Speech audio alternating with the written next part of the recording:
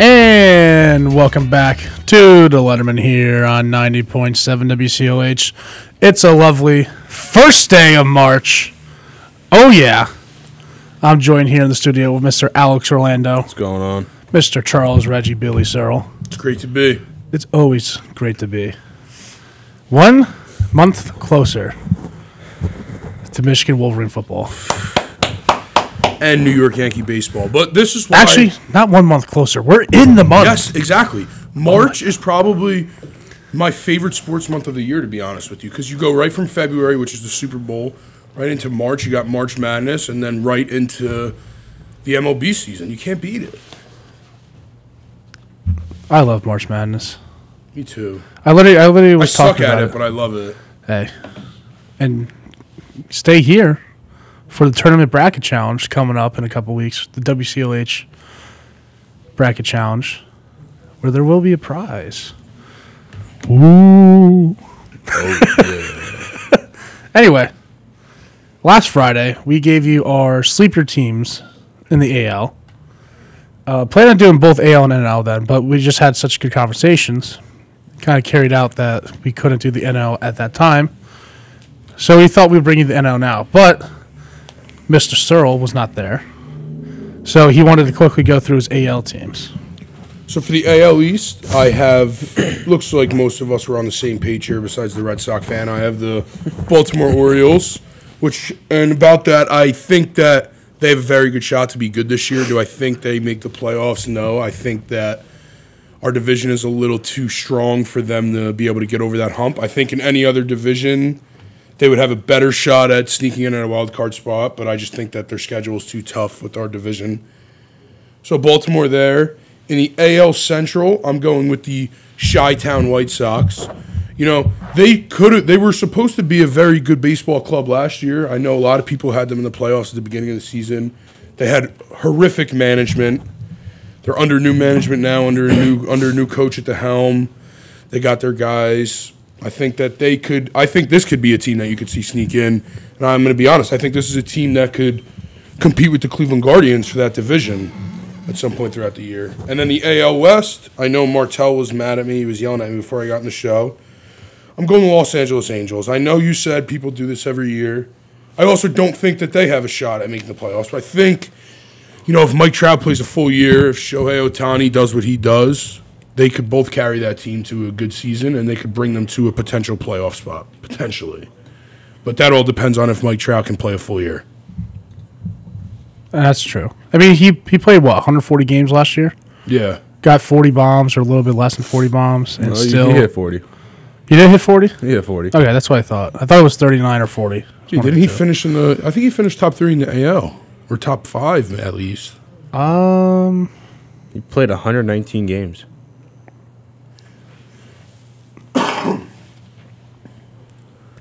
He probably did finish top 5. I wouldn't be surprised if he did. I mean, it is Mr. Trout himself. I know him and Mr. Judge were neck and neck for the first half of the year for a while. Mike Trout was third. Yep. Makes sense. Judge, Schwarber, Trout, Alonso was tied with him, and then Austin Riley. So that means he was second in the AL. Yeah. That's it for my AL teams. That was a good list. It's a fun list. Nothing wrong there. Yeah. The thing with the Angels, and I said it Friday, and I'm going to say it again. It's just we look at this team, and on paper, every year, yes, this team should be a playoff team. They should be competing for championships year in and year out. They really should. But then they play the season, and they just don't. There's no other way to put it. They just falter, and their pitching always sucks.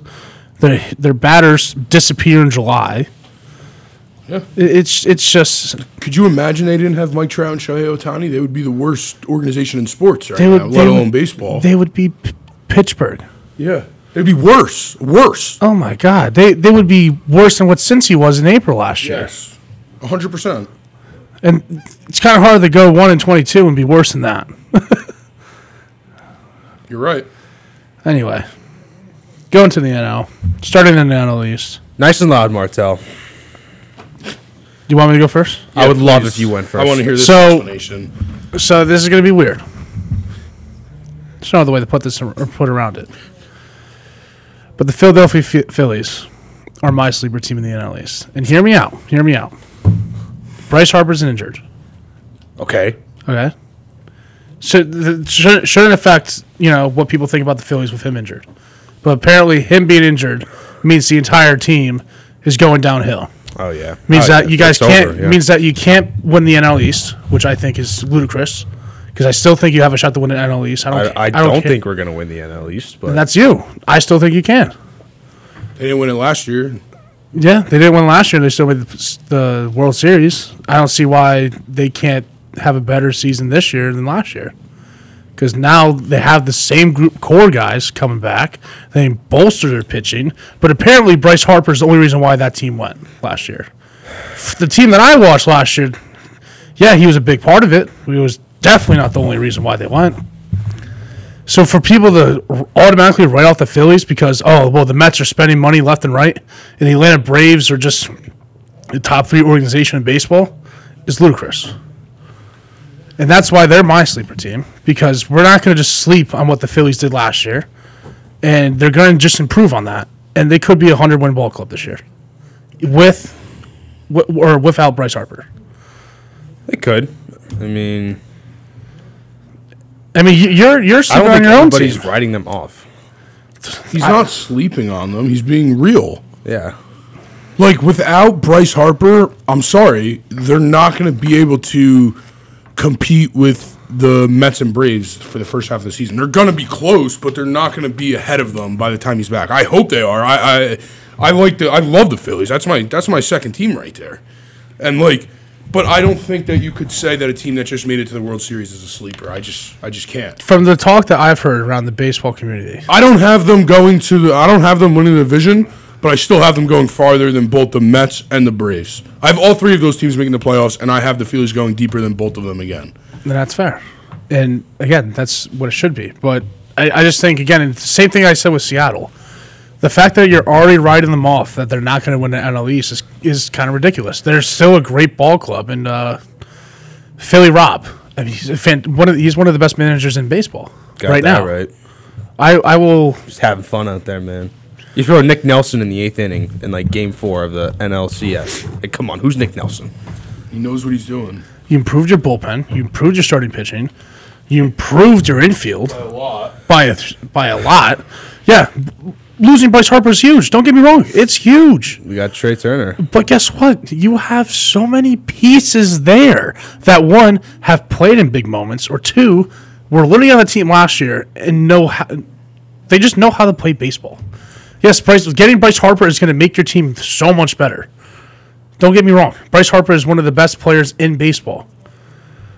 But losing him, I still think getting Bryce Harper back, you can still be at a point where you're 20 games above 500. Well, the way I see it is the Phillies, they're not going to be a regular season team this year because of Bryce Harper being out, but they're still going to make the playoffs. I mean, this team will be in the playoffs. I can promise you that. There's no way this team doesn't make the playoffs. We're going to sound clip that, just in case. Go ahead. Go ahead. I don't If they care. don't, it's No, the biggest I- disappointment ever. Yes. I think And it's, for all of us here, I think we see the Phillies in the playoffs again. no, we will. Yeah. And I don't just see them being a wild card team. I see them going deep in the playoffs again. They're not the Mets. No. But at the same time, I think the Mets and you could argue that the Mets and the Braves both have better overall rosters than the Phillies. I can say that for the Braves. Because I think, again, the Braves have a top 3 roster in the MLB. Yeah, but the Mets pitching rotation, I think, might put them ahead on paper than Philadelphia. I still think but Philadelphia beats them this year. I think Philadelphia owns the series this year. I do too. But I think on paper, I agree with Orlando. I would say the Mets have a better roster just due to their pitching. Because the Phillies have a great pitching staff too, but the Mets there's no way around it. It's just from what I've been hearing these last couple of months. It's just, for me, it seems like a lot of people they're saying this was a fluke run. I've had people text me that was a fluke run. They don't know baseball. I know. It's and that's why I'm saying they're a sleeper, because we can't be sleeping on a team that literally just made the World Series and improved. Like, yeah, the Astros won. They did not improve this year. Yeah, they still have the studs on their roster. Framber Valdez, Jeremy Pena looks like he's going to be fantastic. Bregman. They got marginally worse. Yeah. I wouldn't say they got like. I would say they lost Verlander, but Yeah, I think Jose Abreu was a very nice addition. Yeah, but their And Fran, bullpen like you took a hit. like Their bullpen took a hit. With who? Who they lose? Nobody left. I thought one guy left. They extended Presley, I know they extended Presley and they extended the kid that they traded for from Seattle. not Stanek. No. He's like the submarine guy. Oh, I can't think of his name right now. Hold on, Presley. No, They have Hector Neris, Rafael Montero, That guy, Brian Montero. Abreu. This bullpen's still very good. I know it's still very this good. team is don't get it twisted. They lost Justin Verlander, but this team is still No, dominant. they're still a good team. top 2 team in the AL. They're still a top 2 team in the MLB. But speaking of Astros and Phillies, the teams that made the World Series, Phillies by far got better, and people are still. oh yeah, the Phillies definitely improved. I think the Phillies improved more than anyone else did in the MLB in the offseason this year. To be honest with you, That's I don't hate that. like think that I think the Cubs had a very. the Cubs very had good a great offseason. offseason. The Phillies had a great offseason. The I don't Yankees know. had a great offseason. That's my take. You can take it how it is. You could say, "Oh, well, they're not a sleeper or whatever," but that's my take. And Listen, yeah, you go first. I just think if you're sleeping on the Phillies in general, you're just wrong. Yes. 100%. personally, I'm not. But again, Sounds like you are. He. Yeah, go ahead. Okay. The list says your NL East sleeper team is the Phillies. That is your sleeper team. and I'm telling you why they're going to win the division. Oh, Yeah, see now you're excited, huh? I am. You want to sticky note that one? I will sticky note that one. Someone took all my pens, though. Can you believe that? Where did my Carlos Rodon? Oh, there it is. The new sticky notes I got are not the best. They Yeah, don't I know. they don't stick. Come on, man. I like. I that know. Carlos You Rodon one. think I buy sticky notes to stick on a wall, and they just don't stick there. It's unbelievable. What's the point of buying a sticky note if it's not going to stick? I agree. That is just a note.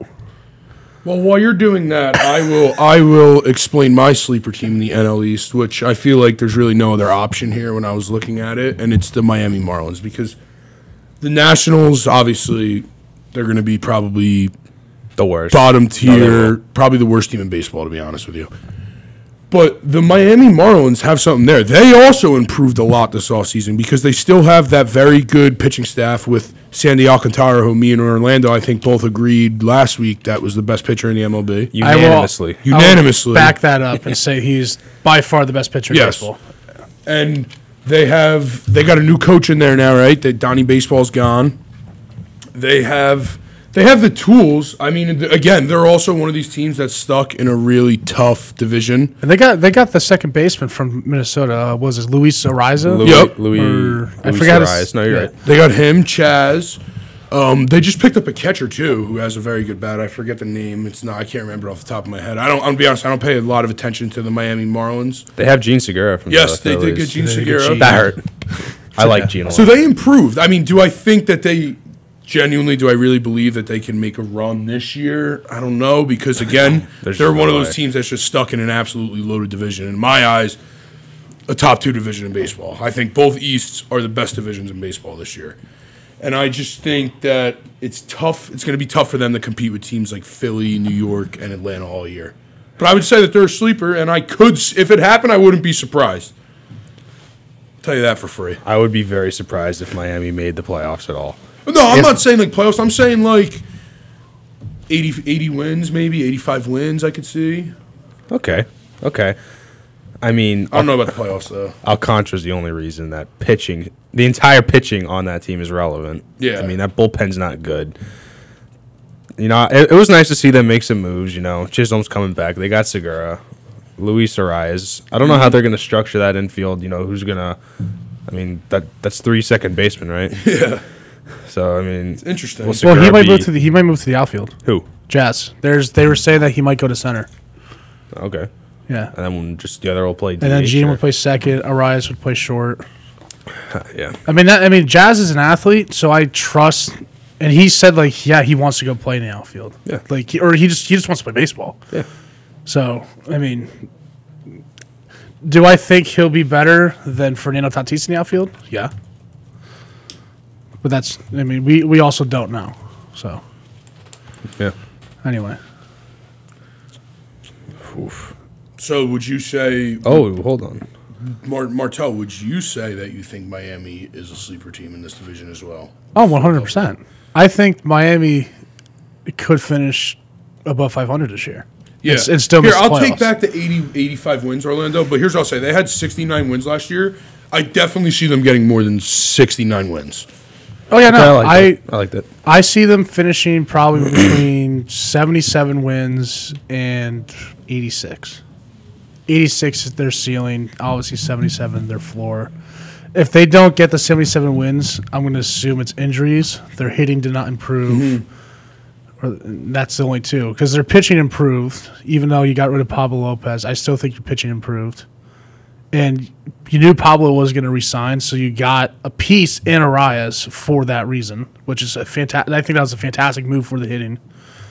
So I don't know. I really like that team down there. I think they're going to play some good baseball this year. Give the fans something to cheer for in that beautiful stadium they have. I just got to show you this picture real quick. Just popped up. My friend just sent it to me, Yankee fan back home, off topic. Okay. That's Derek Jeter and Anthony Volpe when he was in elementary school. Oh, that's a beautiful, beautiful picture. That's going to be a very famous picture in the Yankee clubhouse in the next year. In a month. I wish, but He will. He'll be starting March 30th. Don't worry. let's get to the NL Central. NL Central, everybody, and I mean everybody agreed with this, even Paraway and Chris, who could sadly not join us today. Chicago Cubs. And we already mentioned it a little bit, but they had a fantastic offseason. And I know when we did our top shortstops list a couple of weeks ago, and I mentioned Dansby Swanson, I know you guys said, or I know Orlando said for a fact that I don't know if he's going to have the same season. Who? Dansby Swanson? I said that.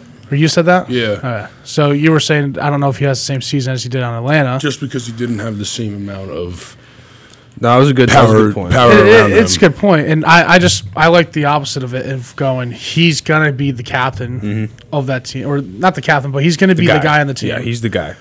And he's going to raise up everybody around him. Him or Contreras, I'd say. They don't like have the to trade leader. anymore, don't? No, I think they signed him, didn't they? No, he is in St. Louis. Yeah, he's on the Cardinals. Oh, shoot. Yeah. They replaced Yachty with Contreras, and he's probably going to be there until he retires, too. But, yeah, Dansby's that guy right now. Him, Liam Hendricks. I hope Liam has a bounce-back year. Don't forget about J-Mo Or Talon. not Liam, Kyle Hendricks. Sorry. Bellinger.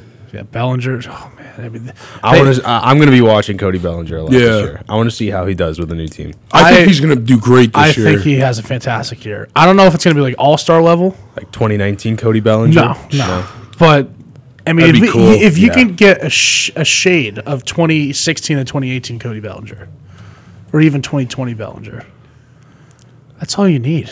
We're not asking for MVP Cody Bellinger. We're asking for just put the ball in play, Bellinger. Is this right? Chicago Cubs could win this division, I think. I think that. I really, truly do Out believe of- that out of all the sleepers I have, this is the one sleeper on this list that I think could come and win that division because I could too. I think, as we were just talking about who had great off seasons, this is definitely a top 3 off season in the MLB this year. They got pitching, they got hitting, they got defense. And who was the guy? Marcus Stroman. He didn't play much last year. No, he was hurt. Yeah. So now they're getting Stroman. They're getting talent. And Talon, I think, is going to have a career year because he's out. This is what they all do. Like, they leave New York or they leave that big market team Yeah. with the crazy fans that boo him. Now he's going to a more calm environment. Well, if you call the Cubs calm. Well, their fans are nice. They're not like Yankee fans. I'll they're say- not going to boo you. I'll say this. I have no ill will towards Talion. No, I'm a big fan of I Jason loved Talion. him. I was kind of hoping we'd resign him. Yeah, but me too. I understood that. I mean, I'm going to take Carlos Rodon over Yeah. him. But No. Yeah. That was the thing. It's like, would I rather have Rodon or Talion? And it's like, hey, well, one, that guy is a lot better. And two, we don't need to be throwing $20 million at Talion. no. No. So I mean, I'm happy he got paid. I'm happy he's going to go be the number 2 or number 3 guy in that rotation, and I really hope he does well. And I think he could have a great year. Yeah. I don't know how I feel about him though, being like the number 2 or the number 1 guy over there. I think they it'll need be another third. piece. I think it'll be third because right now it's Hendricks. I would say probably Stroman than him, and that's a very solid 1, 2, 3 in my opinion. Yeah. I mean, Stroman and Hendricks did not have a very good year statistically. Stroman I know was injured, and then Hendricks I know he's been kind of on the downturn, but I think with the Mancini they got too. who They also got Trey Mancini. they did get Trey Mancini. I forgot. He's DH. He's going to bring Eric Hosmer. And let's not forget they already have Frank Schwindel. They have oh my god, Kurt Suzuki. Seiya Suzuki. They picked up Hosmer. They This, did. this team could win the NL Central. Hosmer's a shell of himself, and then some. What happened to Cody Bellinger? Dude, I don't know. 305, 115 RBIs, 47 home runs in 2019. Listen, What happened? no one knows, but he needs a new team. He got that new team. I think if he can get you 25 bombs this year and 90 RBIs and bat 260, Very 270, good year. that's a great bounce back year for Cody Bellinger.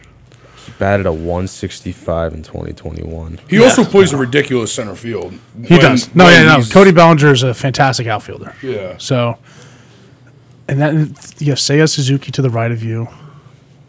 This is going to be a good baseball Yeah. team. No. I mean, we saw it last year in Philly. Yeah. And that was without all these acquisitions, and they were still a fun baseball team to watch. Yeah. These guys get on base. Because baseball nowadays is all about home runs and strikeouts. These guys they play baseball the most pure way, which is just singles and doubles, and let's move people out around the base. The Yankees need to take a couple notes off that.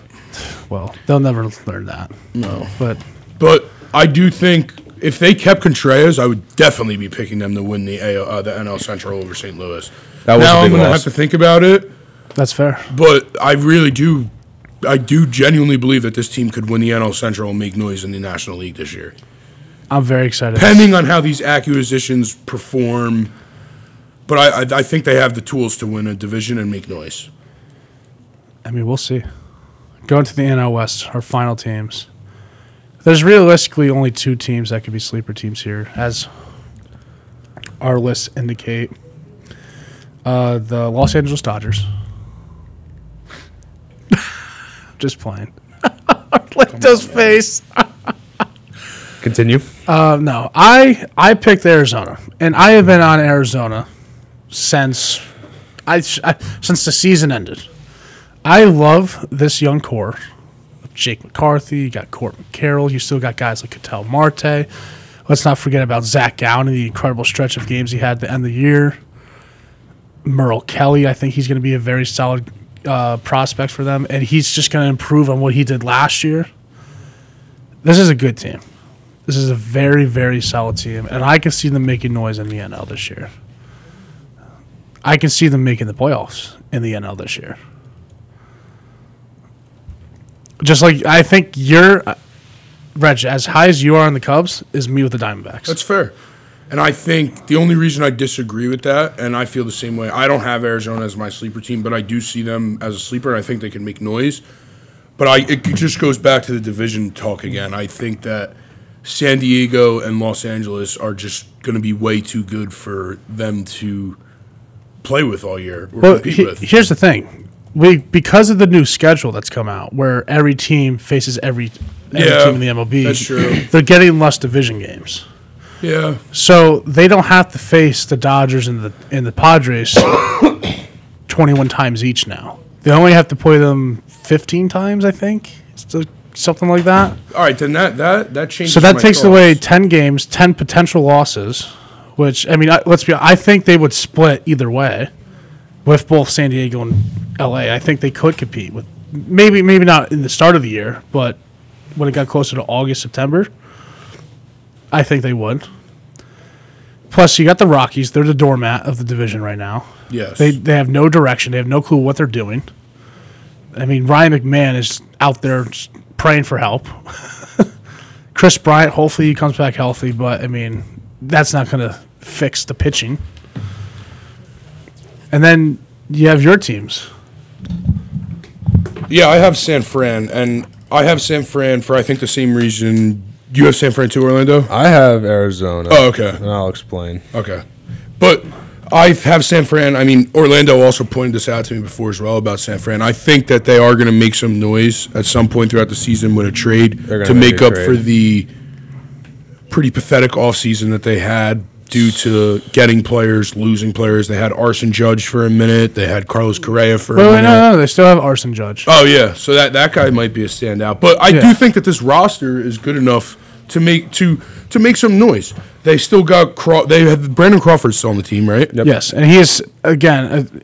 He's the top shortstop that we just forgot about. Defensive. Yeah, which is what goes back to what we were saying about how many good shortstops there are in the MLB. Yeah, they got Sean Mania, who's a very good starting pitcher. Did you just say Mitch Haniger? Wasn't bad. I mean, he's not bad, but he's not Arson. Sean Mania is pretty bad. Michael Conforto. Mania's not bad. He is on and off. He's hot and cold. Well, he was in Oakland, so that's fair. I don't judge anyone until they get out of Oakland. No. He was in San Diego. Oh, he was? Yeah, he was the fourth pitcher in the rotation. Oh, okay. Well, he was in Oakland at some point. He was also. Michael Conforto was good at some point in his career. It's been a while. Logan Webb. He hasn't played in 2 years. Yeah, we're going to see this year. They still got Jock Peterson, do they not? Yep, they do. Again, but I don't think that the Giants or the Diamondbacks are as good as a team as like the Phillies are. Where the Phillies, we're saying right now, that the Phillies are the third team, right? Without Harper, is that what we were saying in that division? That's what you're saying. But the Phillies are still going to the playoffs, are still going to compete in that division. I don't think that the Giants or the Diamondbacks are good enough to compete with San Diego and LA, which is going to be tough for them. I hate that you're right, but I do have to agree. But I also think, like I don't know. I really see this Diamondbacks team, like their ceiling. I think they can get the 90 wins. I honestly think that. I think they can be like the Seattle Mariners. I would love to see that because I'm tired of seeing the Dodgers and Padres. I'm tired of it. I would love it. Mark Melanson. Wow, I haven't heard that name in forever. Who's he played for now? What? He's on the Diamondbacks. Really? Yeah, he was there last year. I forgot. I forgot. That man was insane a couple of years ago. Yeah, and then he's just old. Yeah, 37. Okay, I'm switching my team because I completely missed this. I had no idea Dalton Varsho went to the Blue Jays. You didn't know that? I had no idea. For what's his name? Espinal? I don't like that. Not Espinal. Who was it? Gurriel Jr.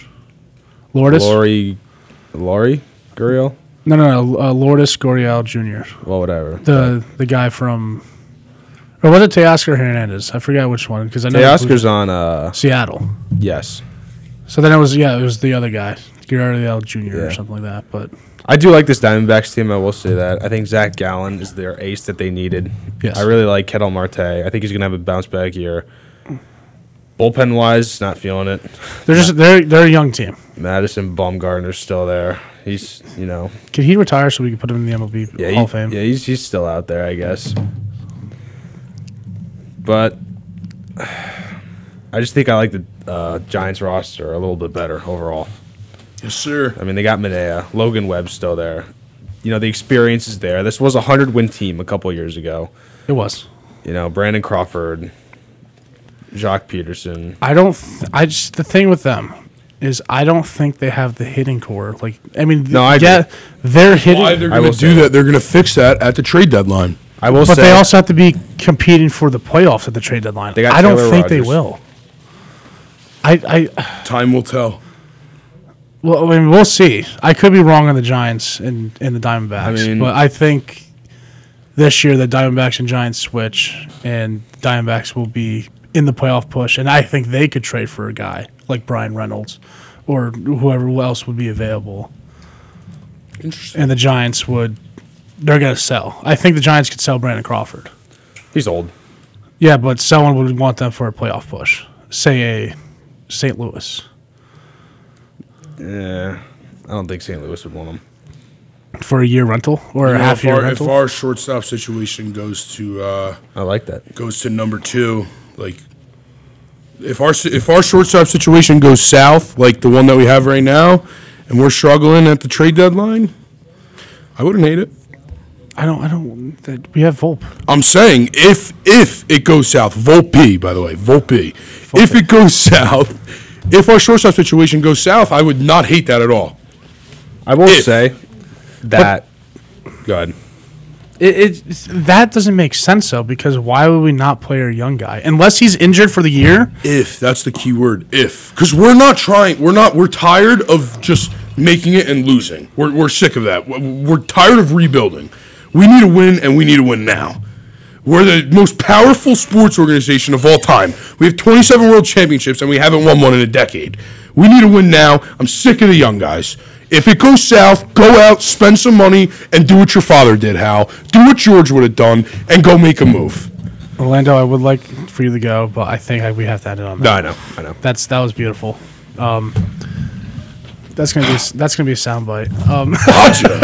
Aja. We're going to take a short little break when we come back. I know Monday we talked about some of the top O-line prospects, so we thought we'd bring you the top 10 offensive linemen in the NFL in 2023. This is the Lettermen here on 90.7 WCLH. Keep it locked.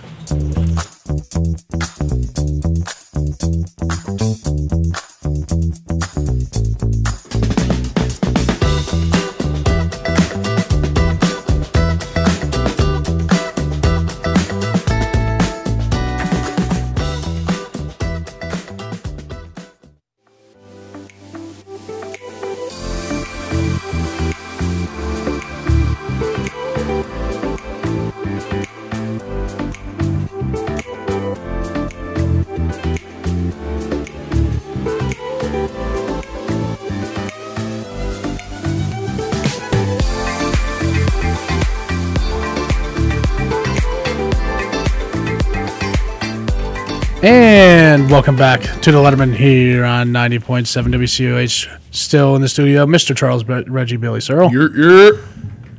Also joining us today. He was in traffic, but he finally got out of traffic. The Wonder Boy himself, Stephen Yukoski. Wonderful to be here. Wonderful All to be roads out of lead to traffic. Mr. Wonderful. Yes, they do. Yes, they do. And the road from Maryland to Wilkes-Barre sometimes leads to an abundance of traffic. Most of the time. Most of the time. Yes. And finally, back from his week hiatus. Maybe he joined Aaron Rodgers in his darkness retreat. Darkness retreat. The man, the myth, the legend himself, Nicholas Falpone. You know who it be? It's Nikki V.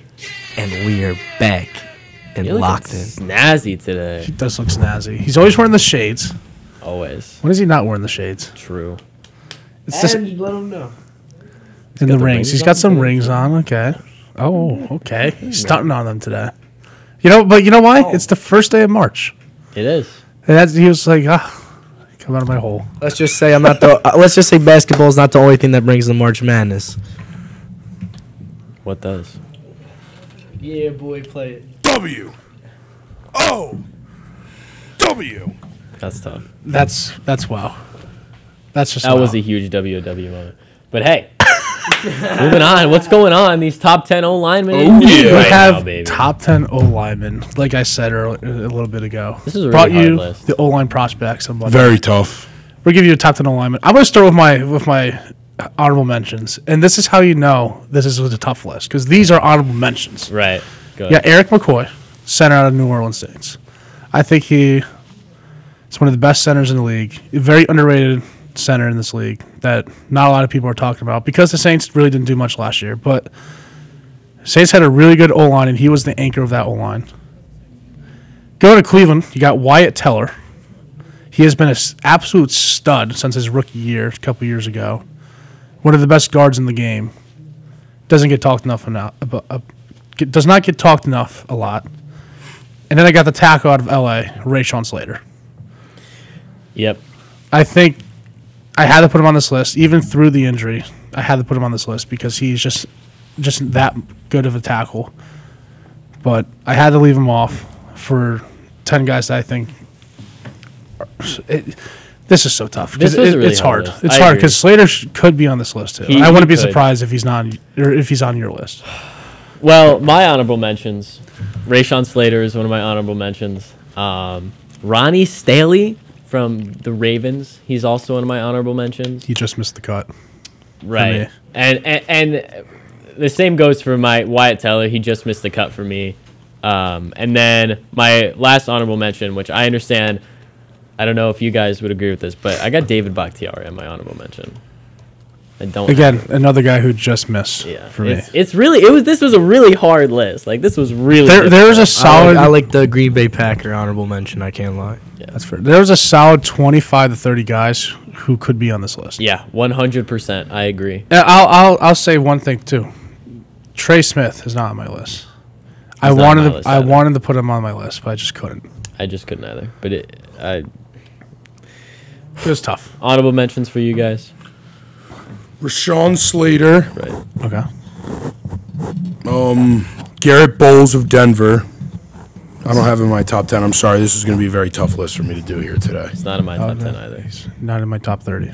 I was very busy today. Oh, I got an honorable mention. I got Atlanta's Jake Matthews. The center for Atlanta. Oh. I have an Atlanta offensive lineman on my list. You That's do. Jake Matt. I know who you have then because I saw him on your list, but or not on your list, but I saw him on plenty of the list. At number 10, I'm gonna start it off here. This guy has been known as the best guard in football since he came in the draft in 2018. But I had to have him fall a little bit just because he did have a disappointing 2022 season. Not going to discount what he's done in the past though. Quentin Nelson. Yep. I think he has to be on the list. He's still one of the best guards in the game. For him to have a down year was him just missing the Pro Bowl. This is the first year he's missed the Pro Bowl. Actually, No, this is the first year. first year he's missed the Pro Bowl. But he's been an All-Pro every year. This was the first Pretty year he hasn't much. been an All-Pro, I believe, either. Yeah, like that's a down year for him, not being a Pro Bowl or not being an All-Pro. So that just speaks about his game itself. Yeah, his down year was like slightly above average Yeah. for the rest of the league. So Yeah. he's on my list, but he's higher. And on a lot of lists, he was still a top 10 offensive guard in the league. Right. Just wasn't 1 or 2. He was like 6, 5. And that's the thing about this is it's a mix of, tackle and interior. But for my 10, I got Chris Lindstrom. He's like my that. guy from Atlanta. Had a really great year. I think he's only going to get better. I think that's one of the best people on that Atlanta team right now. So Chris Lindstrom, he's my number 10. I like Chris Lindstrom. I like Jake Matthews. I think he's going to be really good. I like Caleb McGarry out of Atlanta, too. That's a very, very good young offensive line Good they young, have there. yeah. I was gonna say very young pieces, but they got the shot to develop. There's so much Atlanta can do this offseason that can make them a playoff contender. I agree. Really could. I agree. I just hope they execute correctly. All right, my 10. For the memes, Atlanta, please. The Chiefs got a steal out of him in 2021. Creed Humphrey. A 10. That's I like how he's on the list. Put some respect on his name type. Personally, he's higher on mine. he is higher on mine as well, but I respect. To be putting him fair, like, Yeah. you guys are a little more, like, especially you, Martel, when it comes to the What's that O-line. supposed to mean? Oh, because you're an you offensive literally an lineman, offensive Martel. lineman, bro. Like, We got to get Volpone's top 10 kickers though. We will. 1,000%. We are doing top 10 kickers in Orlando, and Volpone will be there. Love it. Reggie has elected to not do number 10. I'm gonna have to give up. He's- Sorry, I had just doing the I had a top paper five? to write this Hey, man, morning. Reg, hey, you know what? Reg was being an academic weapon this morning, Respect the academic weapon. but he wanted to be here because it's the O-line segment, and we need to He's show here- some love. and at number 9 for me is actually Billy Reggie Searle. I'll give you guys my number 1. Don't worry, and my number 2. as you should. How about 3, 4, 5? You can give us a top 5. He gives top You 5. got enough time. He's got his top 5. My number 9, we're going with the All-Pro from Dallas, Zach Martin. I know this podcast has shown not a lot of love for the Dallas Cowboys, but Zach Martin is one guy I love. I agree. on that team. Unfortunately, Just consistent guard since 2014 since he Yeah. came in. in fact, you talk about respect. He's higher on my list. That's fair. So, That's fair. I probably did him a little dirty. I'm not gonna lie, and it just be like that but sometimes. I mean he's one of the most consistent guards in the game. Even coming off injury, he said, "Hey guys, remember me," and got to the Pro Bowl. I think, was he an All-Pro or second-team All-Pro? I think second team maybe. I want to say second team, so, I mean, I'm not sure. yeah, no, this guy's a stud, and I think he still has a couple more years of his prime. My 9, and this could just be a little bit of bias, but like you got to understand that like it's kind of true. I'm going to take the big man, the big rugby player. Give me Jordan Mailata. Whoa. Tackle at 9. I understand that you're like, oh, the Eagles fan, but he really is just playing lights out. I mean, he gave up what, 2 or 3 sacks all year, 3 sacks all year. I mean, imagine being 3 sacks, like, and that being like one of the worst parts of the offensive line. Yeah, and he's great. He's great in the run. He's great in the pass blocking as well. So, I really think he deserves it, and I think he's only going to get better. I think he's at 9 for me, but I understand if this is high. You can make an argument for everybody on that O-line to be in the top 10. Yeah, absolutely. I'm being except Andre Dillard or Jake Driscoll, but no, don't do that to Jake Driscoll. I got I think it was Stevie's honorable mention at my 9. Got Davey B. I respect it. I think the fact that he came off like the injury and only like, I mean, it limited him. That's why I think he's lower because like he really didn't like play that much. But and that's why he's not in my top 10. Yeah, but he didn't allow it a sack or a hit all season. So I mean, surrender 10 hurries. I mean, and I'll tip the cap to him. The point to go off of what you're saying, the fact that the Packers O-line played tremendously better when he came out from the injury. Like it almost like they needed him in order to function. I mean, they still have Elgton Jenkins. I think he's another guy that did not make this list that I think next year could be on this list. I know plays a lot of guard, but could play tackle, could play center. He's one of the best utility offensive linemen. Oh, for sure. For sure. Right. Any thoughts, Billy? I'm working on my top 5. He's working on his it. top 5. Now, going to number 8, I'll help you out. 6, I have 6 though. I'm gonna be honest. You have 6. All right, sounds good. 6. That's what I'm gonna tune in. Number 8, I got Ryan Ramczyk. Oh, dude! Oh my God! I almost put him on this list. I really wanted to. I love Ryan Ramczyk. He is one of the best right tackles, not the best right tackle, one of the best right tackles in the game. Just consistent offensive lineman since he's come in the league 2018. I agree. I blame Paraway. He talked me out of it. No. Unbelievable. What, you told you to put Ronnie Stanley in there? No. In fact, he said Ronnie Stanley wasn't top 10. Fair. But no, Ryan Ramczyk, I just love how he plays the position. He's such a physical run blocker at the right tackle position.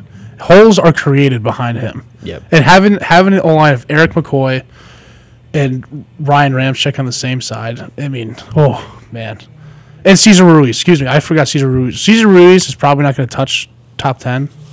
But he's... Again, that right solid O-line. That right side of the O-line is why the Saints are going to be able to compete. I agree. All right, my 8 easily can be like 5 or 6, but I'm a stubborn Philly fan. I'm throwing Zach Martin at 8. That's fair. Yeah. So, personally, at my 8, I got Tristan Wirfs from the Bucks. I understand why you maybe wouldn't want to put him this high, but I think when he's out there, he's performing well. He's performing well above expectation, in my opinion. And I think he was one of the only guys when he was playing that was playing for Tom, trying to win some games down there. And I think he's only going to get better. Enthusiasm. I think he's only going to get better. I guess I'm really high on Wirfs.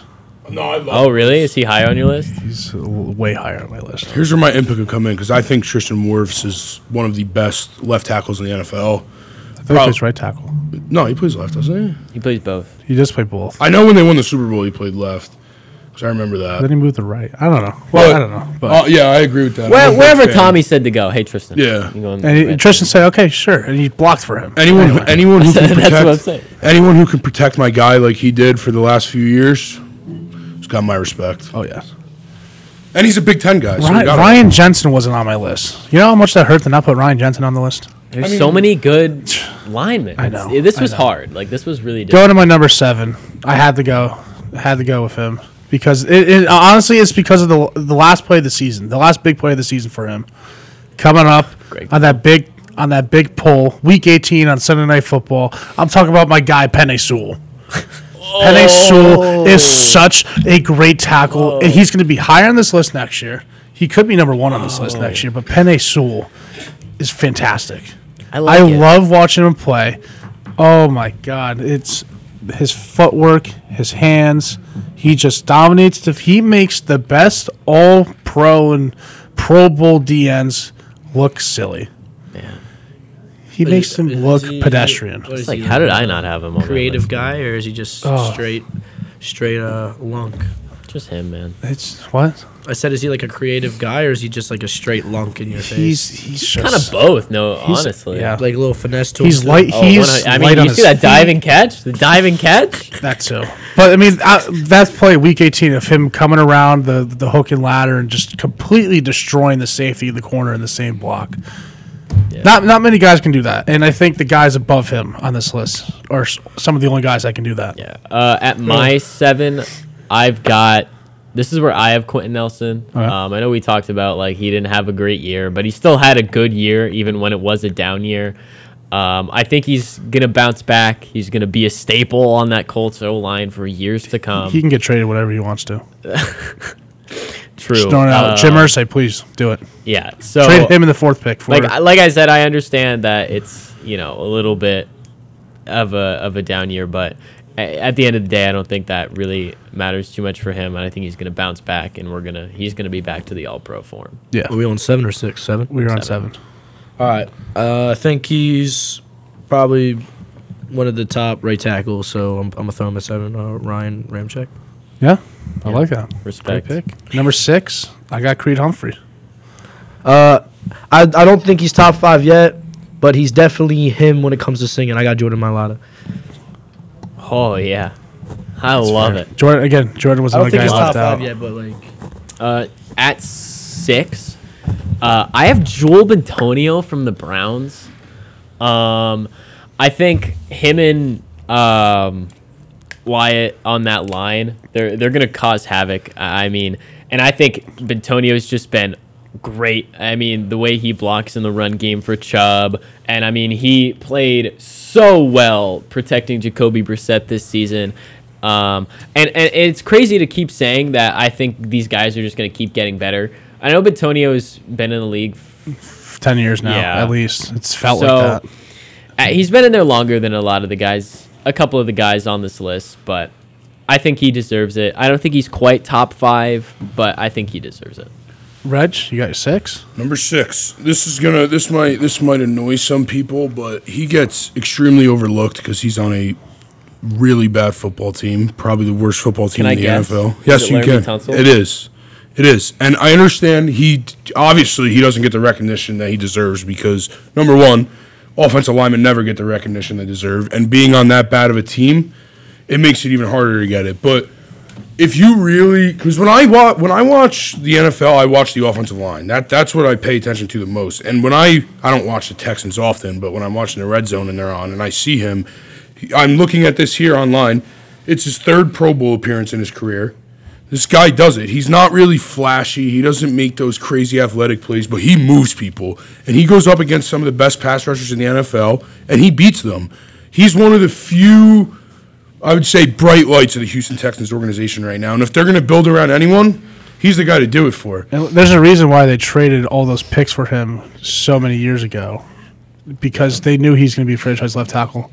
And, again, one of those guys that I thought of just missed the cut. Yeah, it was really tough. If this was like a split, like interior and then tackle, he would probably be. He would definitely be my top 10. Put it this way: if he was on a team, if he was on the Philadelphia Eagles, he would 100% be, I think, considered a top 5 offensive lineman in the NFL. You're probably right. Probably right. Or the Kansas City Chiefs, a high-powered offense. If he was on any of them, I think he would be looked at as one of the best offensive linemen in the NFL. When he's protecting Bryce Young. Yeah, that's when we're going to see. Maybe. We'll see. But he's going to be going against Roy Robertson Harris, good old Trayvon Walker, good old Josh Allen, the better Josh Allen. Oh, boy. There's 5?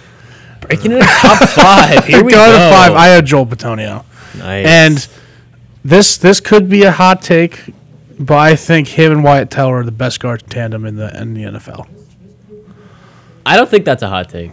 I think you might be right. Just two the studs. best two guards like on the same team. Yes. I think you might be right. And when I first started this list, I had Wyatt Teller right behind him. I really did. And then I'm thinking like, oh wait, this guy. Oh wait, this guy. And then it just kept going down, and then eventually, yeah. But No, I mean I respect it. At 5, this is where I have Zach Martin. I like that. He deserves it, man. And like, as an Eagles fan, having to play against him so often, it's so tough. But you got to respect the greatness, and like he's been a staple on that line, and he's still got a couple years left in him, so a couple seasons, I guess. So he deserves to be top 5. I don't know if this guy had as good as a season as his rookie campaign, but at 5 I got Tristan Wirfs? That is, yep. Tristan Wirfs at 5. I just feel like, like if you have a good season, the confidence is gonna come. And like, if anything, like technical errors you can clean up, but just having a good foundation, I think, puts him at 5 for me. And he's young, like promising. Respect. Number 5 is where I have Creed Humphrey. I like that. I think he's the second best center in the NFL. I think what he does, he's violent, he's nasty, he's smart, he can call out a protection like nobody else. He's a leader, and I think he is one of the main reasons, and this gets overlooked as well, that the Chiefs won the Super Bowl this year, because he's the reason. The center is the leader. He's in charge of everything. You know this as a center. And they gave up 0 sacks to the best defensive line in football and one of the best defensive lines I've ever seen in my 20 years of watching the NFL. And I think that he's just going to get better and better and better as the years go on. He's in the right place. He's with the right people. He hit the lotto, man. And I think that he's going to be in the top 3 in a year from now. He's going to be in my top 3 on this list. That's fair, because some of these guys ahead of him are going to retire soon. Yeah. And that's fair. Exactly. Yeah. And speaking of some of those guys ahead of the list that are going to retire soon, number 4, I got Lane Johnson. Even through injury, he was still the best tackle in the playoffs. So, I mean, he's been doing it consistently for a decade now. There's not much else to say. Lane Johnson, surprisingly, not my best left tackle in the league. But is it surprising? Yeah, I mean, I Doesn't get he play, that. No, he plays right. He plays right He tackle. does play right? Well, Yeah. He's definitely my best right tackle. Yeah, he's not my best right tackle. That's okay. At 4, this is where I have Creed Humphrey. I agree. I think there's 3 guys that are above him that, at least 2 are going to be out the door soon. So Yes. What has already been said about Creed Humphrey needed to be said. He's my number 4. Fellas? I just have my top 3, so I'm not even going to say it 4. And my number 4 is where I put Zach Martin. Okay. I'm one of the biggest Cowboy haters you'll ever meet, but I respect him because I've been watching him for quite some time now too, it feels like. And every single year I watch him, I never see a decrease in him. He's Never. like all the other guys on this Never. list. He has the tools. He's nasty, smart, violent, aggressive. That's what you need to be a very good offensive lineman in the NFL, and he's got it. He's been doing it for a while, and he hasn't slowed down. I mean, I hate the Cowboys. Trust me, I hate them. Same. Respect. But you got to respect. You got to respect the Fat Boy Gang, baby. At my 3, and it was really like fun to I watched this player grow with this city, Lane Johnson. Like at first he really, I don't know if you could tell, he was more of a, but like as soon as that like underdog thing hit and he really just embodied it and he just took off from there. I have like a real feel like a close connection with how he resonates with the people, so I'm gonna put him 3. That's fair. Yeah, I respect that. He's also my number 3. Me as well. Same reasons. I mean, he's really just embodied that underdog title mentality, and he's just. I mean, wow. I mean, the way he stuck it out this season with his injury, and like you said, was still a top tackle, top offensive lineman. I will say he was probably the best offensive lineman in the playoffs this year. I mean, he was top 3 in the. He was the top 3 in the playoffs and top 3 on my list. Yeah. Number 3. Going to number 3 for me, I have the guy who protected Tom Brady the last 3 years, Tristan Wirfs. I think I don't hate it. When he is playing at the best of his game, he is the best tackle in the league. And I had him as a right tackle because I thought that's what he played. But again, I mean, either one, left tackle, right tackle, doesn't really matter. Tristan Wirfs is still that dog. He still moves like he's a tight end. Yeah, And he's I know. 6'5", 320, 310. So he's just an incredible athlete. I loved watching Tristan Wirfs. And he moves people like they're nothing. Like they're cones out there. Yeah. There's not much else to say about Tristan Wirfs. He's just an incredible athlete. I respect that. And guys, I feel like our two, it's the same people in the two. Yeah, two and one are probably the same. Right. Well, it depends if we have maybe different. Maybe flipped, but it's the same two guys, right? I'll go first. At 2, I Cam got Robinson. Oh, wait, sorry. Greg Little. No, at 2, I've got Jason Peters. I got Trent Williams at 2, and I got Jason Kelsey at 1. Yep. And that's why great minds think alike, Stevie, because that's the exact order I got Me it. as well. Well, I have it reversed, but Right. I mean, think yeah. Jason Kelsey is probably, I'm going to be honest, my favorite offensive lineman I've ever watched play the game of football. I agree. He's undersized and he's still the best. He's the smartest player and he's the smartest offensive lineman. He's the most, I would say, has the most skill out of any offensive lineman, and his story is the best, man. I mean, walk-on. He was a walk-on at Cincy. Was always told he was too small, this and that, and now look at him. He's a Hall of Fame center.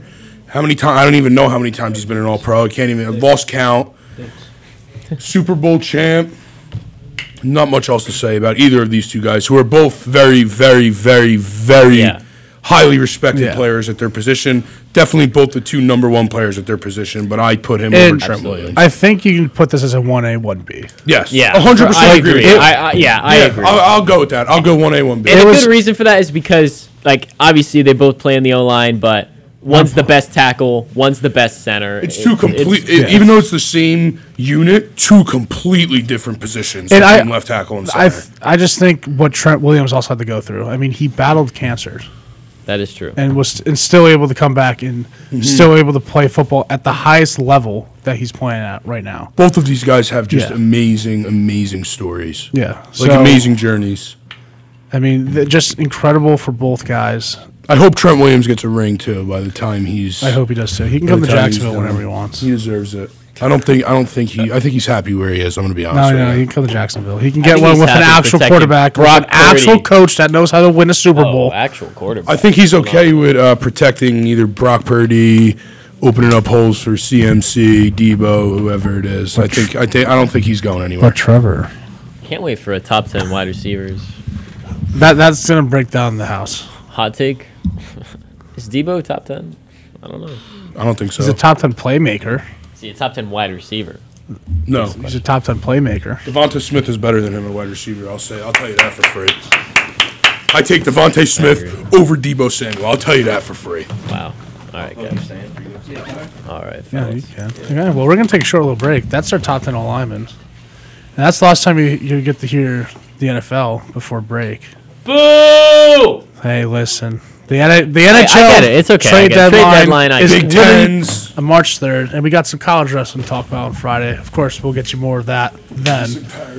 But for now, we're gonna take a short little break. When we come back, we got some more UFC 285 talk. I know Cody's here. He's hyped. He's always hyped to talk John Jones, but we got other matchups to talk about too. This is the Lettermen here on 90.7 WCLH. Keep it locked.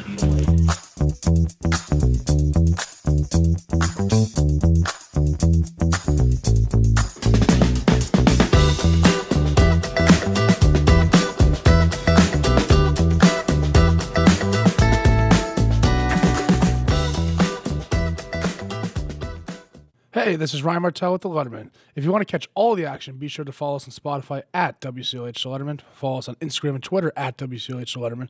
And tune in from 12 to 2 every Monday, Wednesday, and Friday on 90.7 WCLH. Keep it locked.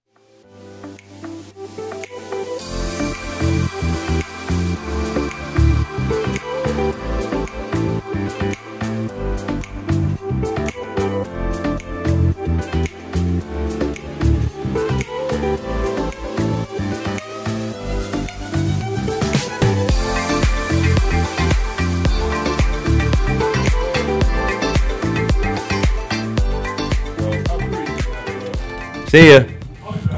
And we're back here on 90.7 WCLH. Cody, you got to take. There you go. That was funny. Ladies and gentlemen, I'm back. I had the actual Bluetooth headphones over the wired ones, but I'm good. We're here.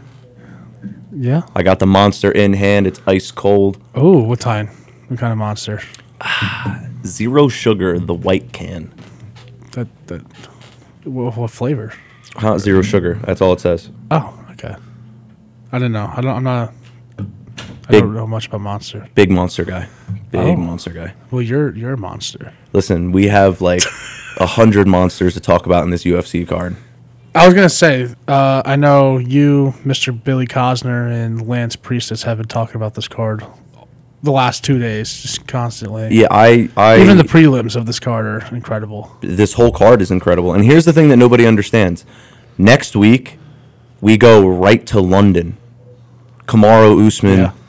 and Leon Edwards 3. Sadly, we will not be able to talk about that before the fights, but we will probably After. come back Monday and Wednesday to talk about it. Yeah, but like that's going to be an absolute blowout of a card. Like I cannot wait for that one. Just great back-to-back weeks for UFC. Well, the good thing is it's two main cards, like two real big pay-per-view cards. It's not a big pay-per-view card and then maybe 2 or 3 fight nights. So like that's the good thing for me. We got 2 weekends of like intense UFC. Yeah, We do. I know we don't. Dude, this is the best time of the year for me at least, and any other Listen. combat sport athletes. We got, I mean, you just said it before the break, but we got a huge wrestling week this week and next weekend, and we got a huge UFC weekend, and we got a huge UFC weekend next weekend. And let's not forget, baseball's back in March. Mm-hmm. You got March Madness on top of March Madness. Yep. The NBA's going to start cooking up soon. Like, you can't beat it. It's the best time of March. the year for sports. Great time for sports. We love March and April. And we love Volpone. Yeah, I was going to say it to my dude, because I didn't say it to you last week, but you and Lance killed the wrestling commentary. I Killed appreciate it. you, man. I really do. I tried my best. I tried. You had a fantastic. You were fantastic. You and Lance. You guys were both dressed up like it was you guys were getting paid for it. Like it was should nice. be. Whoa. Listen, I'm just saying that they dressed very nice. Like very nice suit and tie, jacket. It was awesome. Absolutely. Lance had to take the jacket off. He started to sweat a little bit. I could see he was getting intense. Oh, yeah. You know what I mean? We had the two boys. Energy was absolutely fire, if I can't say so myself. Yeah. Packed out crowd. We had the WCLH boys sitting on the king side. Oh, right in the section, planted the Wilkes Colonel flag. Yeah. But, yeah, that was a great time. I just had to get that off my chest again. That was a great time. I saw him I was in the sauna and I saw Dix, Had a nice little chat, too. It was fire. Yeah. Good to see the guy. Always. But, Martel, you want to go right into it? Yeah, we'll get right into it. Come on. Okay, I'm going. I'm antsed up, bro. I know you are. We're going to start with one of 2 title fights. Wait, is the first one? Yeah. John Jones title. Okay, I was just making sure. Valentino Shevchenko is facing Alexa Grasso. And I know we were talking about this earlier, so this is probably going to be very short and sweet for this one. But this is Shevchenko's division, and we're at the point where she has dominated all the top talent. So now all the young, up-and-coming talent has to face her. Well, I was watching, I forgot to send you the videos, but I was watching a podcast like last week or something like that, and it was talking about how Alexa is probably the girl that can give Valentina like the most struggle, but she's just not ready yet. I think this title fight is way too soon for her. She should probably go through like another, I'd probably say 2 big fights in the top 5. She's You know not what I even mean? 30 yet. She's only 29. Yeah, you know what I mean? Like, the girl is just too young. You can't go into a fight against Valentina Shevchenko and not be in your prime. And this girl is just, she's getting there. Yeah. She's just not there yet. And, like, this is going to be a confidence destroyer for her because she's going to go out there, and I talked about it with you this morning. She's going to go out there and get smoked. Unless some crazy thing happens, but, like, Valentina is on point, and everybody's pushing for her to move up a weight and go challenge somebody else. Amanda. For a double belt. Yeah, like we're waiting for something else, like a super fight. I mean, her last loss was I can't answer that. no, who'd you just say? I'm sorry, I'm calling a blank. Amanda. Yeah, her last loss was Nunes, so like She's went out there. She's absolutely killed the division. I think her last fight was a lot closer than people say because she got out-wrestled. But I think that with her still winning that fight and getting smoked in the wrestling, she might come out here and absolutely wrestle the heck out of Alexa Grasso and maybe even submit her within 3. But I don't see this fight going championship rounds. I really don't see this fight getting out of 2, to be completely honest. Yeah, well, the thing for Shevchenko is that Alexa Grasso is not a known ground fighter. Yeah. She likes to keep it on the feet. I mean, she could. She has some good defense, but, I mean, you're not facing Shevchenko every day when you're defending. Yeah.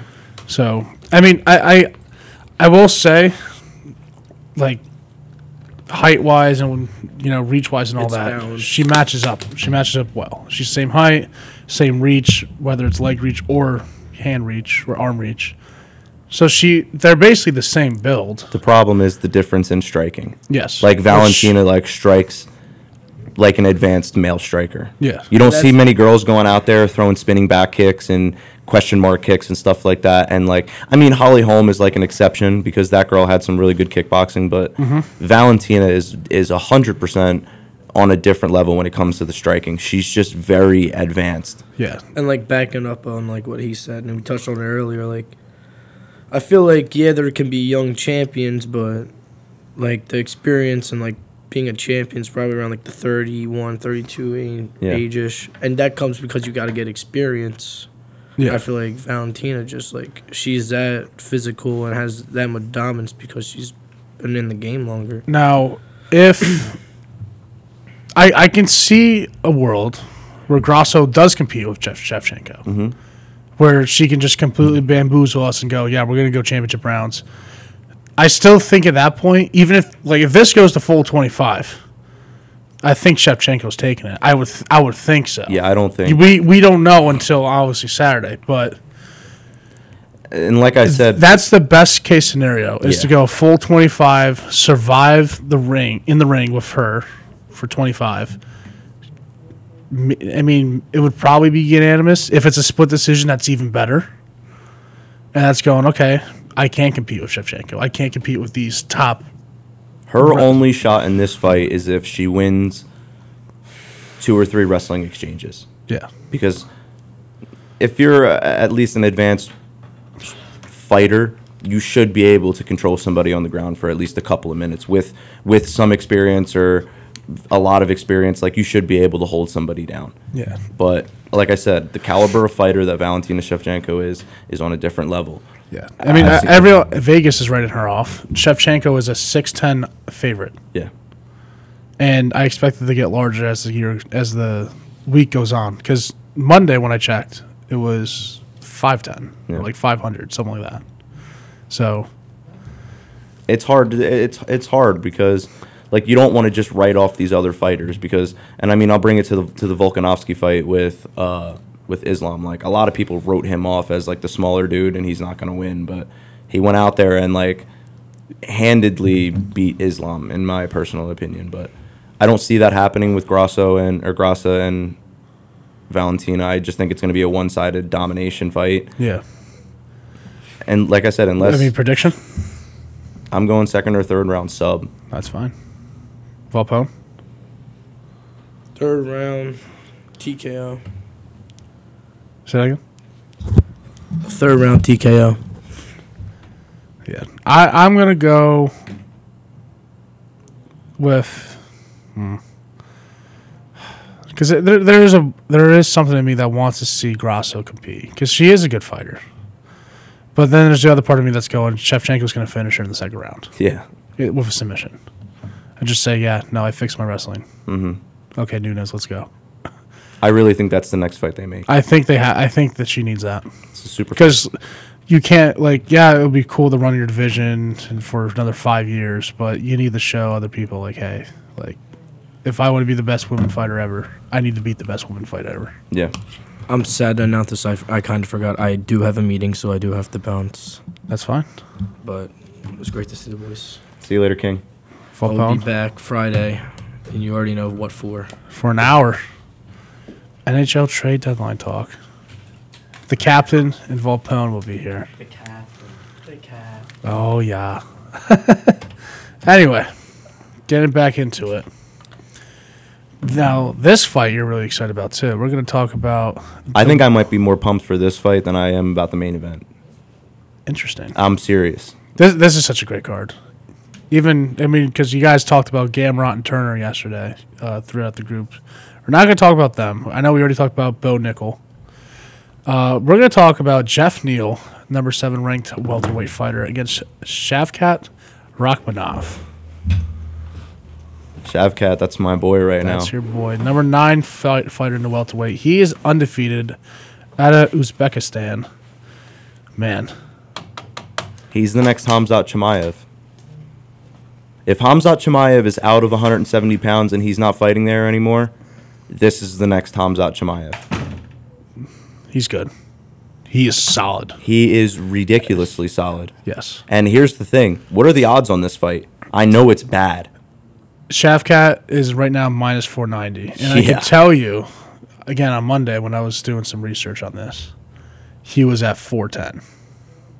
Dude. So, again, Vegas is going heavily with Shavkat right now. And I know you had a hot take, and I'll gladly give you a sticky note. Yeah, I'll write it down. And a nice little pen. Shavkat Rakhmonov is going to be your 170-pound, undisputed UFC champion. Mark my words. By when?